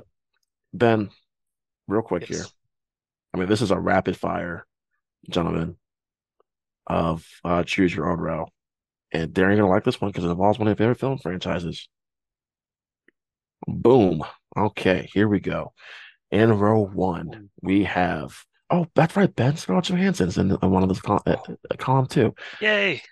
So in row 1 we have Marriage Story, Harry Potter and Prisoner of Azkaban, and Godzilla. In row 2 we have The Masterful Her, Harry Potter and the Goblet of Fire, the best Harry Potter film, and Peter Jackson's 2005 King Kong, the best monster film out there. Fight me.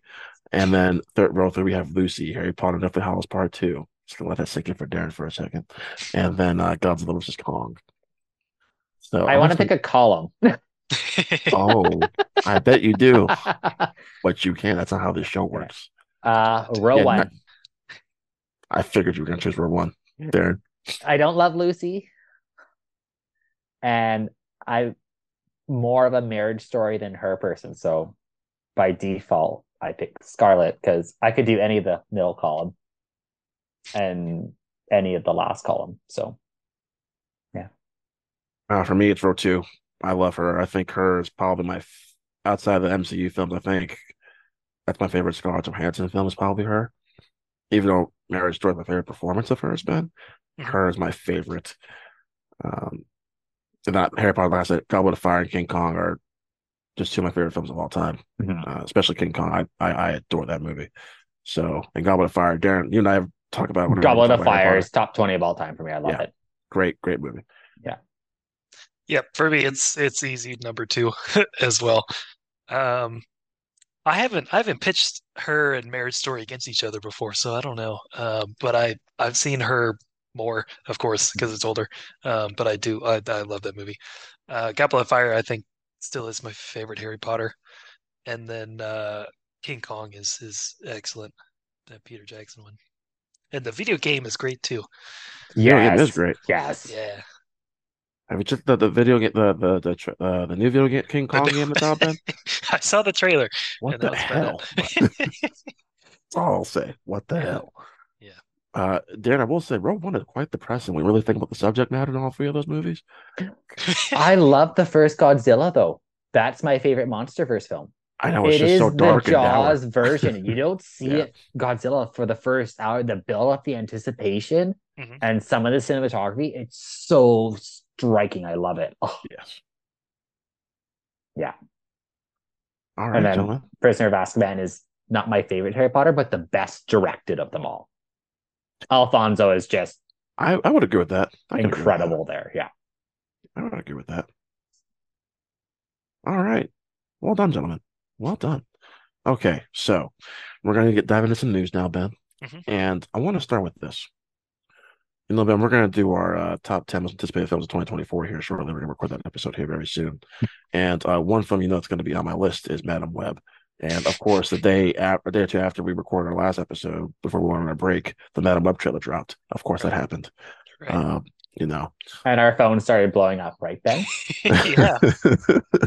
What? I don't know who sent you guys those messages. I have no idea. No one on this chat. No, absolutely not. No, no way. Okay, I have thoughts. Uh-huh. You've got 2 minutes. No. Listen, Darren, you and I talked about it for, a minute, and I enjoy the trailer. I wasn't over the moon about it. Mhm. I felt some of the line delivery, the line delivery problem is still a problem for me, Darren.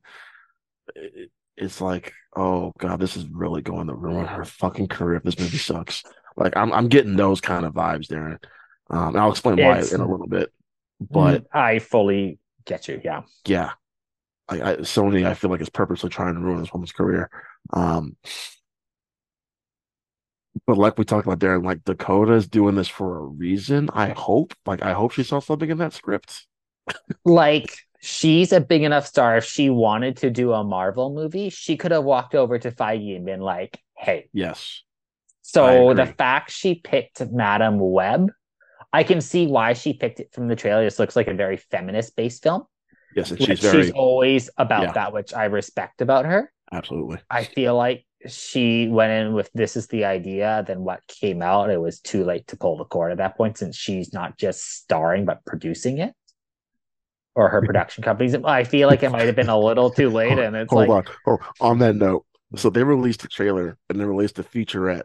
In the beginning of the featurette, she lied to everyone. She's like, I've been a fan of Marvel Comics since like my whole life. And I was like, bullshit. You have not. I don't believe you for a goddamn second. And yeah, that was a lie. Absolute lie. Yeah.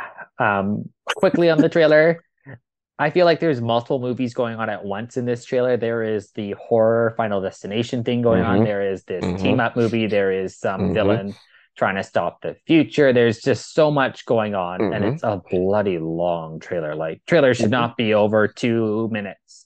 That was over 3. It's too long, too much. The line delivery. I don't want to say it's going to be bad, but I'm very worried. Darren, I'm worried about the line. I am so worried. And I'll say this. I think at least I'm probably going to have fun with it. Not just because Dakota's in it, but I feel like there's enough camp in here where like I could probably leave having if it leans into the camp, it's gonna be enjoyable, but I don't think it's gonna be good, if you know what I mean. Look, Morbius was terrible, and Ben, you and I have voiced our opinions on Venom 2 a lot on this pod. The best part about the movie was the incredible post-credit scene. Darren, Ben, I'm gonna say, I'll say it again. If this movie's bad, I don't know if it's going to take her a minute to come back from this one. She will come back quick enough. She'll pick a bunch of indie roles like she did last time. Right. And she'll knock it out of the park in every film, and then she won't do another big film like this. Probably not. Yeah. She won't do another action superhero type thing. She'll do a rom-com. She'll do something that's not on this level, and she'll be fine. She comes back, no problem. Natalie Portman, man. Sort of how I feel about Natalie Portman. She just thrives in those indie roles, and then she does Thor or No Strings Attached. Yeah, and I don't care about her at all. Yeah, So, She'll be Ben? fine, but it'll be a bad year. Well, I'm looking forward because it looks like Daddy-O's probably going to come out next year. So, Oh, she'll be fine after Daddy-O. She's brilliant. The okay. movie's brilliant. Yeah. So, Ben, thoughts, trailer?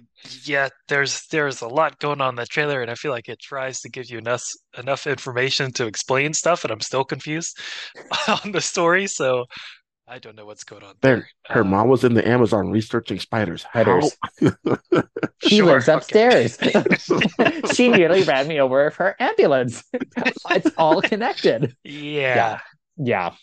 yeah. I don't know what's going on. So, yeah, and then the whole, yeah, I don't. That was very much not a good trailer. I feel like it comes down to the chemistry of the leads. Mhm. And like you're saying, the camp. If they lean into the camp, because Morbius, I feel like took itself seriously and just wasn't good. For some parts, most parts. So yeah, if they lean to the camp, it's funny, it's fun, then that would be the saving grace. But otherwise, I'm not seeing much there. Even if it doesn't do the camp funny, just don't take it as serious as Jared Leto and Morbius. This is Yeah, not your yeah. Oscar-winning role. Like, do not go that hard. Right. I will say Do not the work. beginning of the trailer with the whole Final Destination thing, that was cool. I was like, oh, Yeah, okay. yeah, The first 30 seconds are cool, Yeah. then the rest of it happens. I was like, Yeah. oh, damn. Okay. Yeah. I'm about to prove all you motherfucker. Yeah. Oh, shit. It's still going. I just think they've got the worst marketing campaign. And why is it coming out on Valentine's Day? Why? For Well, Ron. Darren, yeah, because it's the day, it comes out the day after my birthday. So, you know. And it's after your birthday, I know. But like, there's another Sydney Sweeney movie that should be coming out on that day, and this should be coming out in like another time of the year. Yes, like any other time of the year, I agree. Yeah. Yes. Yeah, I agree. I Yeah. agree. So yeah, Ben, I'm not over the moon on this trailer. I will say when I saw Hunger Games, they did play this trailer again. I was like, Oh. I had fun. It did play better on the big screen than it did on my phone. I will say Mhm. that. I'm just worried. I'm very worried. But don't worry, we will still do the 24-hour live spoiler review. We'll have all the coverage, all the breakdown. So it'll be fun. Okay. Oh, Ben, that's right. I forgot to tell you that. So yeah, 24 hours spoiler. Nah, I'm busy that day. I know you're not. So let's move on. Let's talk about something unfortunate. Someone else who's also busy on that day, any day. You didn't say what day it was. Yeah. Well, two people who we're doing that story. two people who are no longer going to be a part of a franchise anymore, Melissa Barrera and Jenna Ortega, are no longer going to be a part of Scream 7. I don't want to get into whole TMZ bullshit drama. Let's just talk about the movie, the franchise itself as a whole. Everyone is rooting for Scream 7 to not happen anymore. Listen, I am of two mindsets on that, okay? As a fan, yeah, it's okay to say that, sure. As a business, Paramount is definitely going to release Scream 7. They need to make money so they can keep giving us Tom Cruise running around in Paris all the damn most time. profitable franchise, and they killed it in 24 hours. And I kind of loved every second of it. Like, what can I say? It was just like, oh, we're yeah. Like, and then they were like, oh yeah, we want Neve Campbell and Patrick Dempsey because one Paramount exec probably saw Thanksgiving over the holiday and was like, let's put Patrick Dempsey in this now because he was great in Thanksgiving. Yeah. Like, well, so it is not just Paramount, it's Spyglass that did the firing, which was also Thanksgiving. So that's the Dempsey connection. Okay. And they want him back from Scream 3. I'm of two minds. I'm all for companies taking stances. I'm not well versed enough in this, but I think this, while their intentions may have been pure, did not exactly go well because I've read some of the stuff that was there. Now, I don't know enough to say, but it was never, let's support Hamas, the terrorist group that's doing all this. This is the Palestinian children who are dying. You can see both sides here. You can see it. Do I think if they want to fire Melissa Barrera, I'm not going to challenge that decision. This is not my political stance I'm taking. The dumb thing was they did that knowing Jenna Ortega was not going to be available for Scream 7, hoping she would do a cameo or like a small something. If they were going to do this, they should have first of all, change production dates, got Jenna to sign a contract, and then do this because now, if the rumors online are to be believed, she wants out of the franchise altogether, which I don't blame her for. The core four is now down to two, and the other two can't carry the film. They need Patrick and Nev back. Will Nev come back? I highly doubt it. They messed around last film, didn't pay her. So unless they come back offering the sun and the moon, which they before said she wasn't even worth what she thought she was worth, I think we've just killed Scream, which is a travesty because it's my favorite horror franchise. Yeah, I love Scream 6. That movie was the best since the original. It was, yeah. Yeah, to me, it's my personal favorite. And I think it's because of the core four, Darren. So, if Scream 7 happens, so be it. I'll go see it. If it doesn't happen, I feel like Scream 6 ends in the place where it kind of is a nice goodbye. I feel like franchise. We're seeing another reboot coming. Probably. Which is too bad because I was really excited about the director choice. I'm blanking on Christopher Landon, who did Freaky, Happy Death Day. Yeah. He was primed to make a Scream movie. Like, he was ready for years. I'm like, hey, when they move over Matt and the other guy, I'm like, it's Chris. And then they hired him. I'm like, yes. And now it's, yeah. And do I remember hearing that it was going to be holiday themed as well? Or set around I'd heard holidays? Those rumors. Nothing was ever confirmed, but I heard it was Christmas based. But yeah. That was exciting. But they're doing a full new script and everything now, from what I've heard, as they readdress how to move forward. So yeah, it's still a developing story because A, how do they move forward? And B, Jenna Ortega is only officially out for 7, but I've heard her contract was only for 5, 6. So we'll see what happens. Well, look, this frees up Jenna Ortega to come back for the last season of You, because that's where I really wanted to come back to anyway. So she needs to come back and do that before she goes and does anything else in the Scream franchise anyway. So, all right, Ben, let's move on. Let's talk about Creed 4. It's officially happening. Yeah. I love this franchise, or I love the 3 Creed movies. Rocky as a whole, I'm whatever on, but the 3 Creed movies I love, and Creed 3 might be my favorite of the three movies. Might be, Ben, might be. It's because of my love for Jonathan Majors as an actor. Mm-hmm. Yes, not the human being, just as an actor. Yeah. Ben knows the story already. He is before all this shit happened. He was probably my favorite actor working in Hollywood, other than Dakota Johnson. I was loving him there. So hopefully all this shit gets resolved, so we can get more Jonathan Majors, because he is a tremendous performer.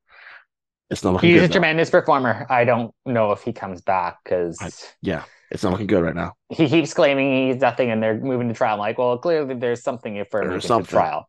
Yep. So, and then the rumor mill, of course, gets going, but we'll see what happens. But I think he might be done. I hope not. I hope not, because the talent is there. But absolutely, my thing with this Creed 4 news: how did it take so long? How? I'm curious because they said they're going to pre-production late next year. I'm not as excited as I thought I was going to be, and I'll say this because after I watched Creed 3, I felt like that was a good place to stop for me personally, Darren. That was like the final scene is like him, training Amara, playing with Amara in the ring and everything, and being celebrating with his family. I was like, this might be a good place to just end it and let's be done with this. Clearly, they have a story in mind. I'm not sure what it is. My first mindset Ben went to, man, if Jonathan Majors wasn't going through all this shit, they could have easily done a film just on him. Oh, just yeah, they could have.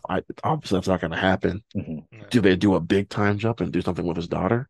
I don't know, because they were teasing that throughout the entire third movie. Mm-hmm. The thing that excites me the most is Michael B. Jordan's coming back to direct it. Mm-hmm. I thought I did a really good job in the third movie. Mm-hmm. Some issues aside, in terms of not pacing them, but like some scenes felt a little rushed. Yeah.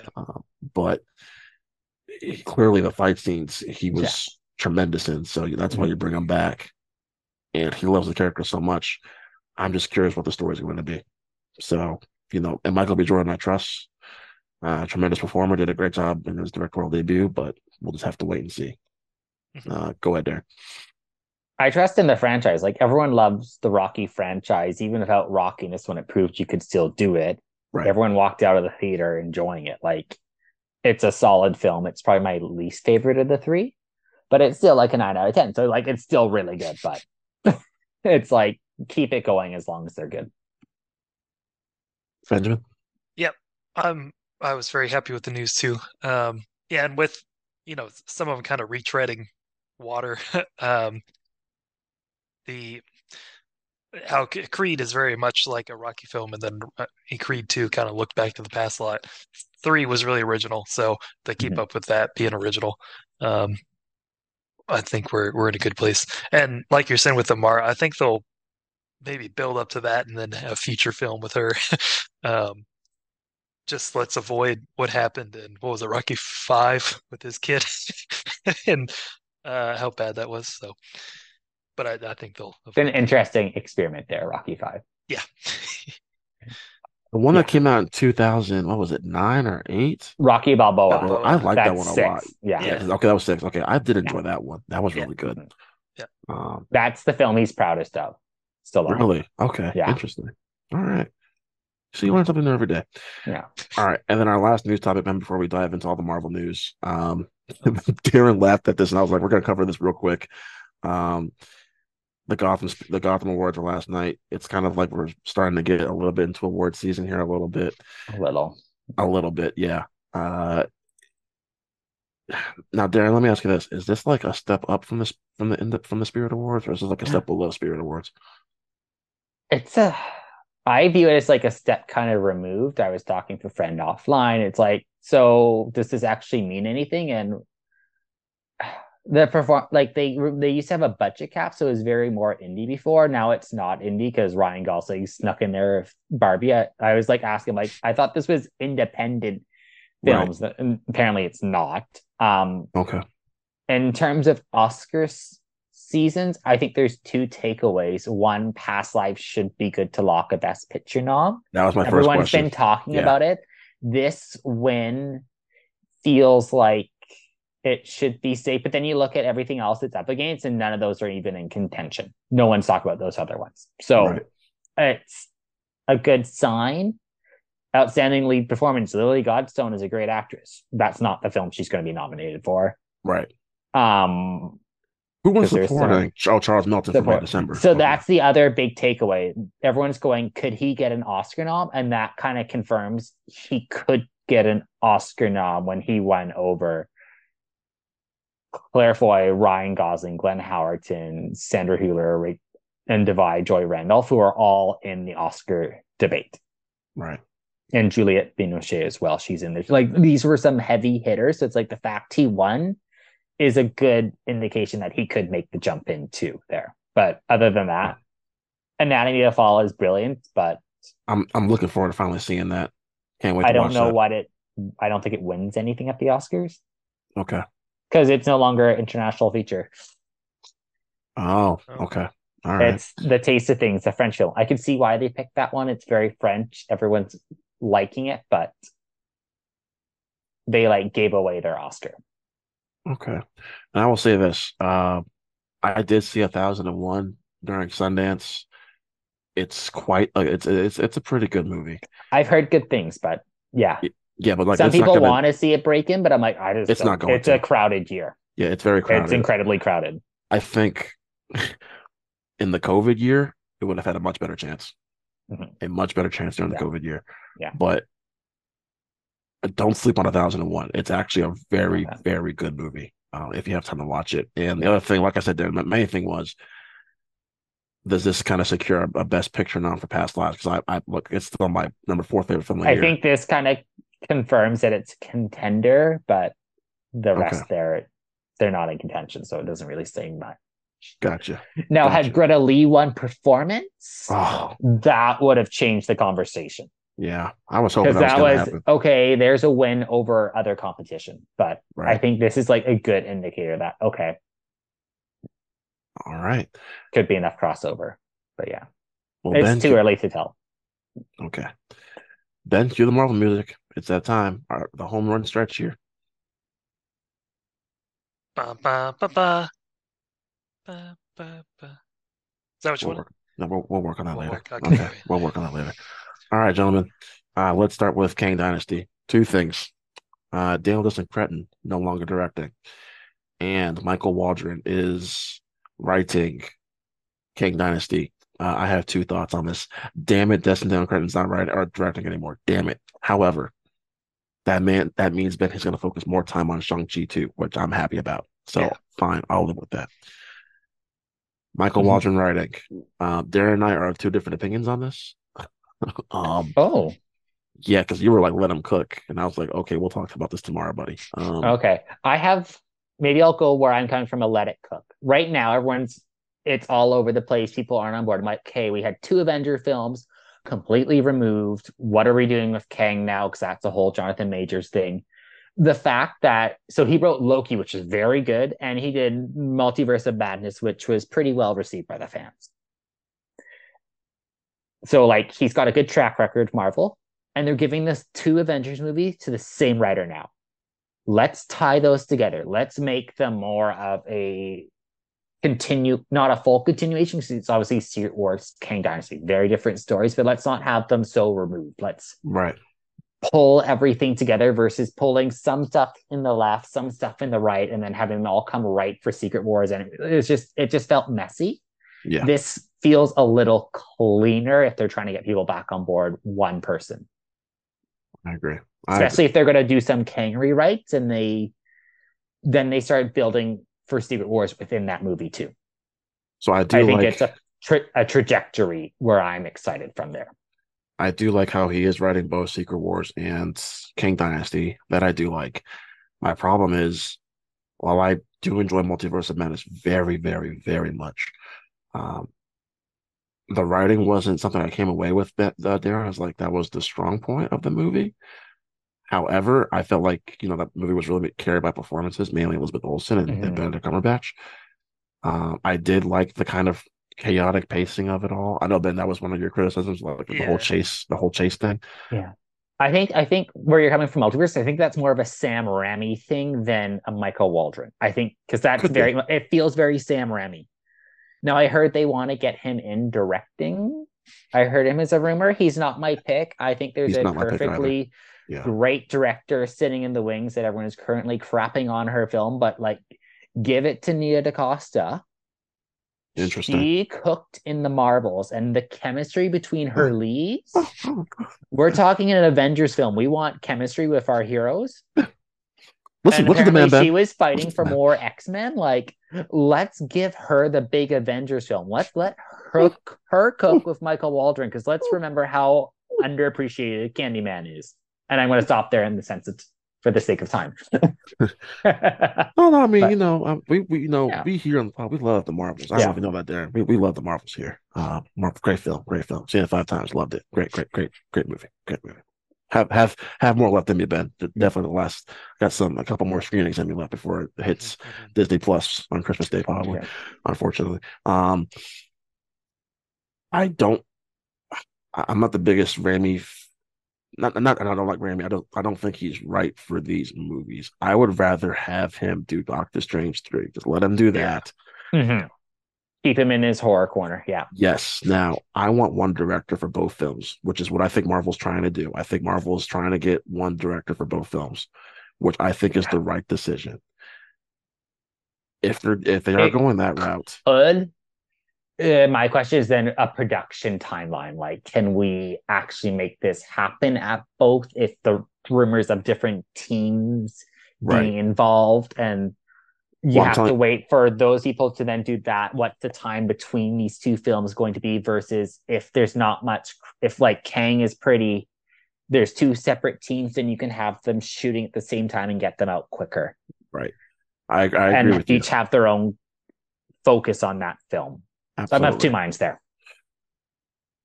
Now, Ben didn't laugh at me. It was like, interesting. When I bought this up a while back, I'm telling you, Deadpool 3 is Sean Levy's audition to see if he can direct the Avengers movies. I'm telling you this right now. It is his audition. I'm not saying it's going to happen. I'm not saying he's a top choice. I feel like because I feel like Deadpool 3 is going to be more connected to these Avengers movies than we think.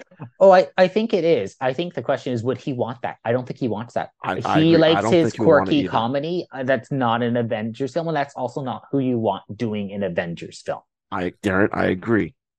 I'm just saying. I'm just trying to get into what they're thinking over there at the Marvel offices. Because right now, right now, Darren, I think there's some directors who don't want to touch these films right now. Oh, lots of people don't want to touch these films right Yes. now. So Um, now my choice, Yeah. Ben, you know my choice. You Martin bring the brother, Scorsese. yeah, Sorry, go ahead. obviously, Yeah. yeah. You bring the brothers back. You bring the brothers back. Yeah, they're not coming back that quick. Hey, No. hey. I'm against you there. The reason why they worked is they cooked for a long time to get there. They cooked with Grace, preach. they did Winter Soldier, then they did Civil War, and they cooked there at the team. So then you got there, and it was like they've been cooking for a while. I think throwing them in is not fair to them. I don't think it's throwing them in because here's what I think is going to happen. Here's my thing. These Avengers movies are getting delayed again. They can't afford a delay. They can't, there is a delay, but they also better need delay to. Oh, there will be delay because everything's been delayed, but they also need to get them out because if they don't get an Avengers film out, no one's going to watch them. Well, you need to get that event Marvel film. Well, all right, Darren. Now, which Deadpool is not going to be it because of the R rating that's going to cut off your audience. I don't think that's going to bother as much as you think it's going to. I think Deadpool 3 is going to be very successful. Oh, it's going to be successful, but you're not going to get everyone to the theater. You need everyone back at a Marvel movie because you're not going to get the parents with young kids because it's Deadpool, and you're not going to get the more. It's a harder sell being an R-rated comedy. It's going to do very well as the first two did. I'm not saying that, but I think. Oh, I'm just going back and forth with my chair. I was letting you still talk there. Oh, I think it's going to be a hit. I don't think it's the saving grace of the MCU because everyone's expecting Ryan Reynolds to do his thing, and he's doing that within the MCU as he apparently destroys the Foxverse. Like, it's going to be connected, yes, but it's going to be its own thing because Ryan Reynolds was, if we're to believe what we've been told, dictating a lot for comedy and all that. So I feel like it's not going to necessarily be the get Marvel back on track because we're going to get to that next year of films and have the same problem versus Deadpool. Everyone's like the first two and they're not coming in. I think it's just a different game with that one. Well, you and I are differing opinions on that, and we will pencil that shelve that conversation for a later time. I will say this real quick on your Avengers comment. I don't think you need to rush another Avengers film because right now you don't need to rush it creatively, but you need it out sooner. Do people care enough about the characters we have right now to really say, yeah, I'm excited about this next Avengers film? And they don't. No. We do because we're invested. But the general public has no idea who the fuck are the Avengers right now. No, absolutely. But like from the terms of a box office, you need that big team up film that everyone's going, oh, it's Avengers, not, oh, it's Captain America 5-6. Who is this She-Hulk? You need that. I get what you're saying. Point of view. It's more what I was coming from. You need that. I get what you're saying. Tentpole event. I guess I'm trying to say. But we're not there creatively. I'm with you. Right. Yeah. Because, like I said, I don't think it's going to do as well as any of the other. But I get what you're saying. They do need that big team up film, and I think we will get that in another form. I think we're heading for a Young Avengers film before we even hit those other Avengers movies first. I think we are. Hold on? I do. And now here's why. I feel like it's coming in between. Oh yeah. I don't want that at all. I don't know. This is why none of us work at Marvel. This is why this is why none of us work at Marvel because we're all on different opinions on this. Well, I was just thinking just the what's coming and stuff. Well, Ben, why don't you give your thoughts because you haven't said anything. Yeah. Oh, I'm enjoying this back and forth here. Yes. I think Young Avengers will be further down the road. I like the in between because then they could be showing up in the second big Avengers movie. But yeah, I think it's the in between because just plot spots are already taken. Those films are largely shot. I think you use Kang Dynasty to introduce the team element of some of them, and then you pull the rest in between. Yeah. I think, but what do we know? I'm also not Okay. well versed in the comic book storylines too, with how different these are or how they Oh well, the MCU differ. gives two shits about the comics, so don't worry about that. Well, no, that's true. Yeah, I know, but well, Because yeah. right now only two of them have met. So how are they all going to meet? Versus if you have Kamala meet Spider-Man and Kang, and you get like a kind of a 3 or a 4, then they go recruit everyone else in the beginning of the film, and they get their 8 or whatever together. Then it's just I don't know. I don't know. I know. Just don't do anything anymore. Just Marvel needs to just stop. No, I'm just kidding. But I Kind think of. I think these next couple of years they really like it's 2025. We're getting 4 Marvel films, and I'm not the biggest fan of that, to be honest with you. No. I think that's a mistake. Now, Cap 4 is supposed to be kind of what Civil War was, apparently. Because Cap 4, apparently, this is just rumors, but this is what I've been reading lately. Cap is going to start assembling a new Avengers team at the end of the movie. Yeah. Which is fine. Yeah. As long as I don't know, man, because like I feel like we need before we even get the King Dynasty and Secret Wars, we need another Spider-Man, we need another Shang-Chi. And what the hell are we doing with the Eternals, Ben? What the hell are we doing? Yeah. So I mean, Marvel. Now, here's what I think is going to happen, Darren and Ben. Before we move on, between now and probably February, I think Kevin Feige is going to come out and give us something in terms of here's our plan. Here's one because I don't think he can wait till Comic-Con to say what the full plan is. He needs to do something in this next like 2 months. Like, hey, 2025, 2026, this is what's happening. Otherwise, I mean, the belief in Marvel is going to keep dwindling. Ben, in my opinion, they need to make a big announcement of like Shang-Chi 2 is coming. It's coming in 2026. Eternals 2 is coming. Hey, we're doing this Young Avengers, or here's what's going to be in King Dynasty. Here's what's going to be in Secret Wars. So, but let's move on because I don't want to keep debating with Darren, and I don't want to, because that's we can They be just here all need night to if we do that. they just need to fix it, and they need to do it quickly to get everyone back on board. Basically, yep. Which is like get one Avengers film out, then let the other one cook. But I don't know. Basically, now that Darren and I can agree on. Yeah. Everything else we will fight Get Kang over. out of the way, remove all the issues there, and then cook for Secret Wars. I agree. I agree. But what do we know, Darren? What do we know? Yeah. Let's talk about Fantastic Four. Pedro Pascal. That's the thing, Ben. He's supposed to be. He's not the thing, but he's going to be playing Mr. Fantastic, Reed Richards, and then Anya Taylor-Joy, which I think is even more exciting, is playing a villain. I think she's probably going to end up being Silver Surfer because we've heard rumors that Silver Surfer is going to be a woman. I think that's going to be her if those rumors are true. And if Pedro Pascal is Mr. Fantastic, he's not my first, second, third, fourth, fifth, or even sixth choice. Right. He feels like the safe choice because he is hot right now. Yeah. So right now, Ben, I'm kind of whatever with Pedro as Reed.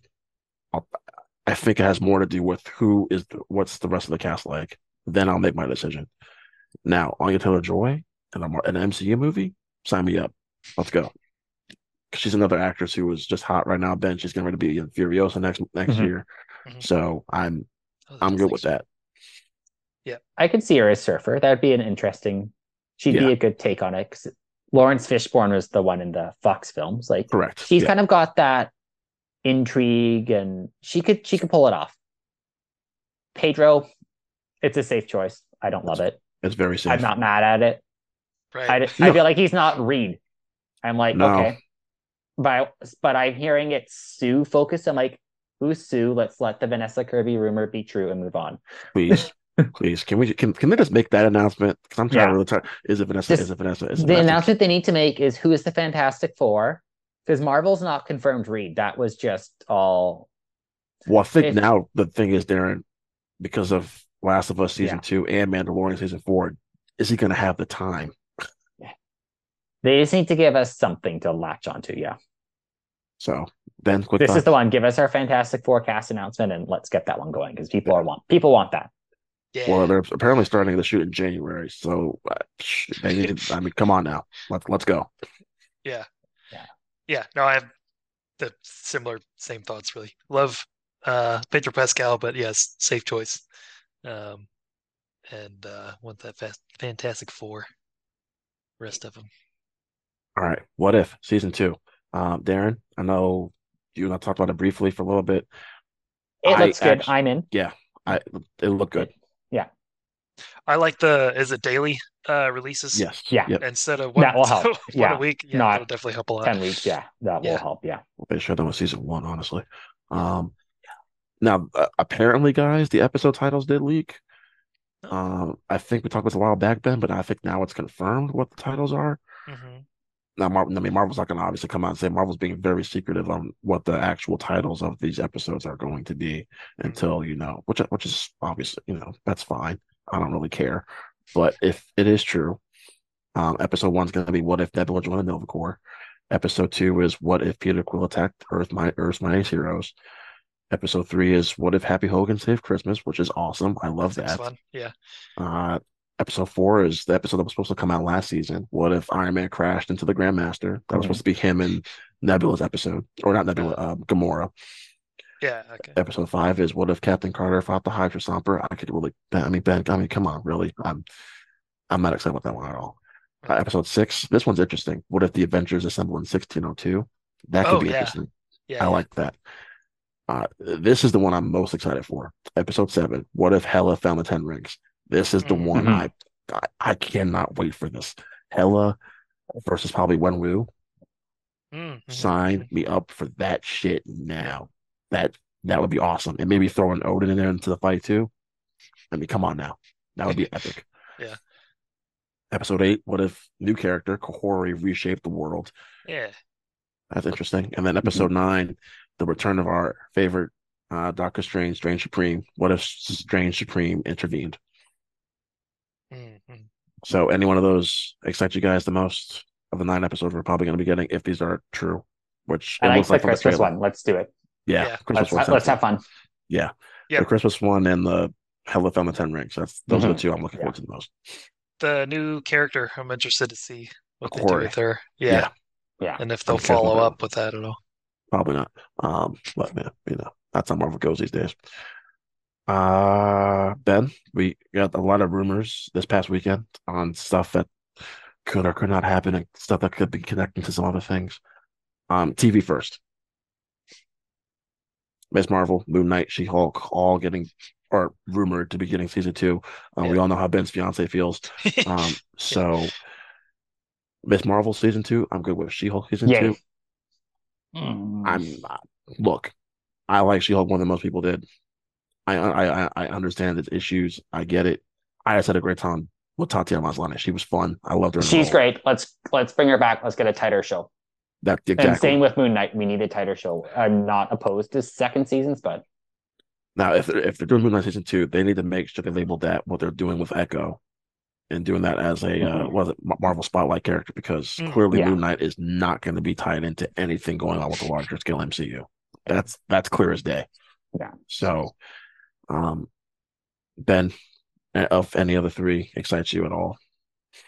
Always happy to see more Ms. Marvel. So that should be fun. And then Moon Knight I wasn't the biggest fan of, but if it is, there's aspects I like. So if they do it better, especially talking about that last episode, do better than that. Yeah. And I guess we knew a second one hopefully was coming at some point with the twist at the end. So we'll see how that goes. That could be interesting. Well, I think the main thing was probably Marvel trying to get Oscar to come back to do a season 2, because I think he thought this was going to be a one-off. Oh yeah. Hey, buddy, you're in the MCU. Yeah. Nothing's a one-off unless your character dies. Yeah. So they should have contracted him for 2 up front, but Yeah. And then that's really it, guys. I mean, they said Spider-Man 4, Shang-Chi 2, Fantastic Four, and Deadpool 3 will it's all rumors at this point. Yeah. Everything's just a rumor. about. Yeah. But I mean, I think we all know Spider-Man 4 is coming. Oh, it's happening. Yeah. Yeah. We It's just all don't know coming, when. but yeah. So, I mean, those are supposed to be like the 4 titles that are going to be key to Secret Wars, apparently. We'll see. Right. We'll see if that. Shang-Chi 2, I believe that. And Deadpool 3, I believe that. Yeah. Mm-hmm. So we'll just have to wait and see. But guys, that will Yeah. do it. That's the news. We did it. That is, yeah. That was epic. Darren, thank you so much for coming on, buddy. No, it's always a pleasure. Thanks for having me, guys. Where can people find you online? So you can find me at Darren Movie Reviews on Instagram, D Movie Reviews on Twitter/X, and at Movie Scene Canada, where my full reviews are posted almost daily. Benjamin, where can people find you? Or people find us? Both of us. You can find us on Instagram at the Infinity Film Podcast, and you could email us with your thoughts on the recent Marvel news, everything you're looking forward to the rest of the year, and what you've watched recently that you liked a lot. Let us know. Email us at rb.theinfinityfilmpodcast@gmail.com. That's rb like Rod Ben.theinfinityfilmpodcast@gmail.com. Ladies and gentlemen, that will do it. Hopefully Darren can join us again next week for our Damien Chazelle episode. Looking forward to it. And then probably our buddy Zach will be on as well. So we'll have the calm, gracing presence and then Zach. So that should always be a great time, Benjamin. So yeah, only 2 more episodes left to go this year, guys. And then we're taking a little holiday break. So looking forward to a great end to the year. So thank you guys for listening to this. And we will see you guys next week where Ben will be probably singing and tap dancing. Very much so, yes.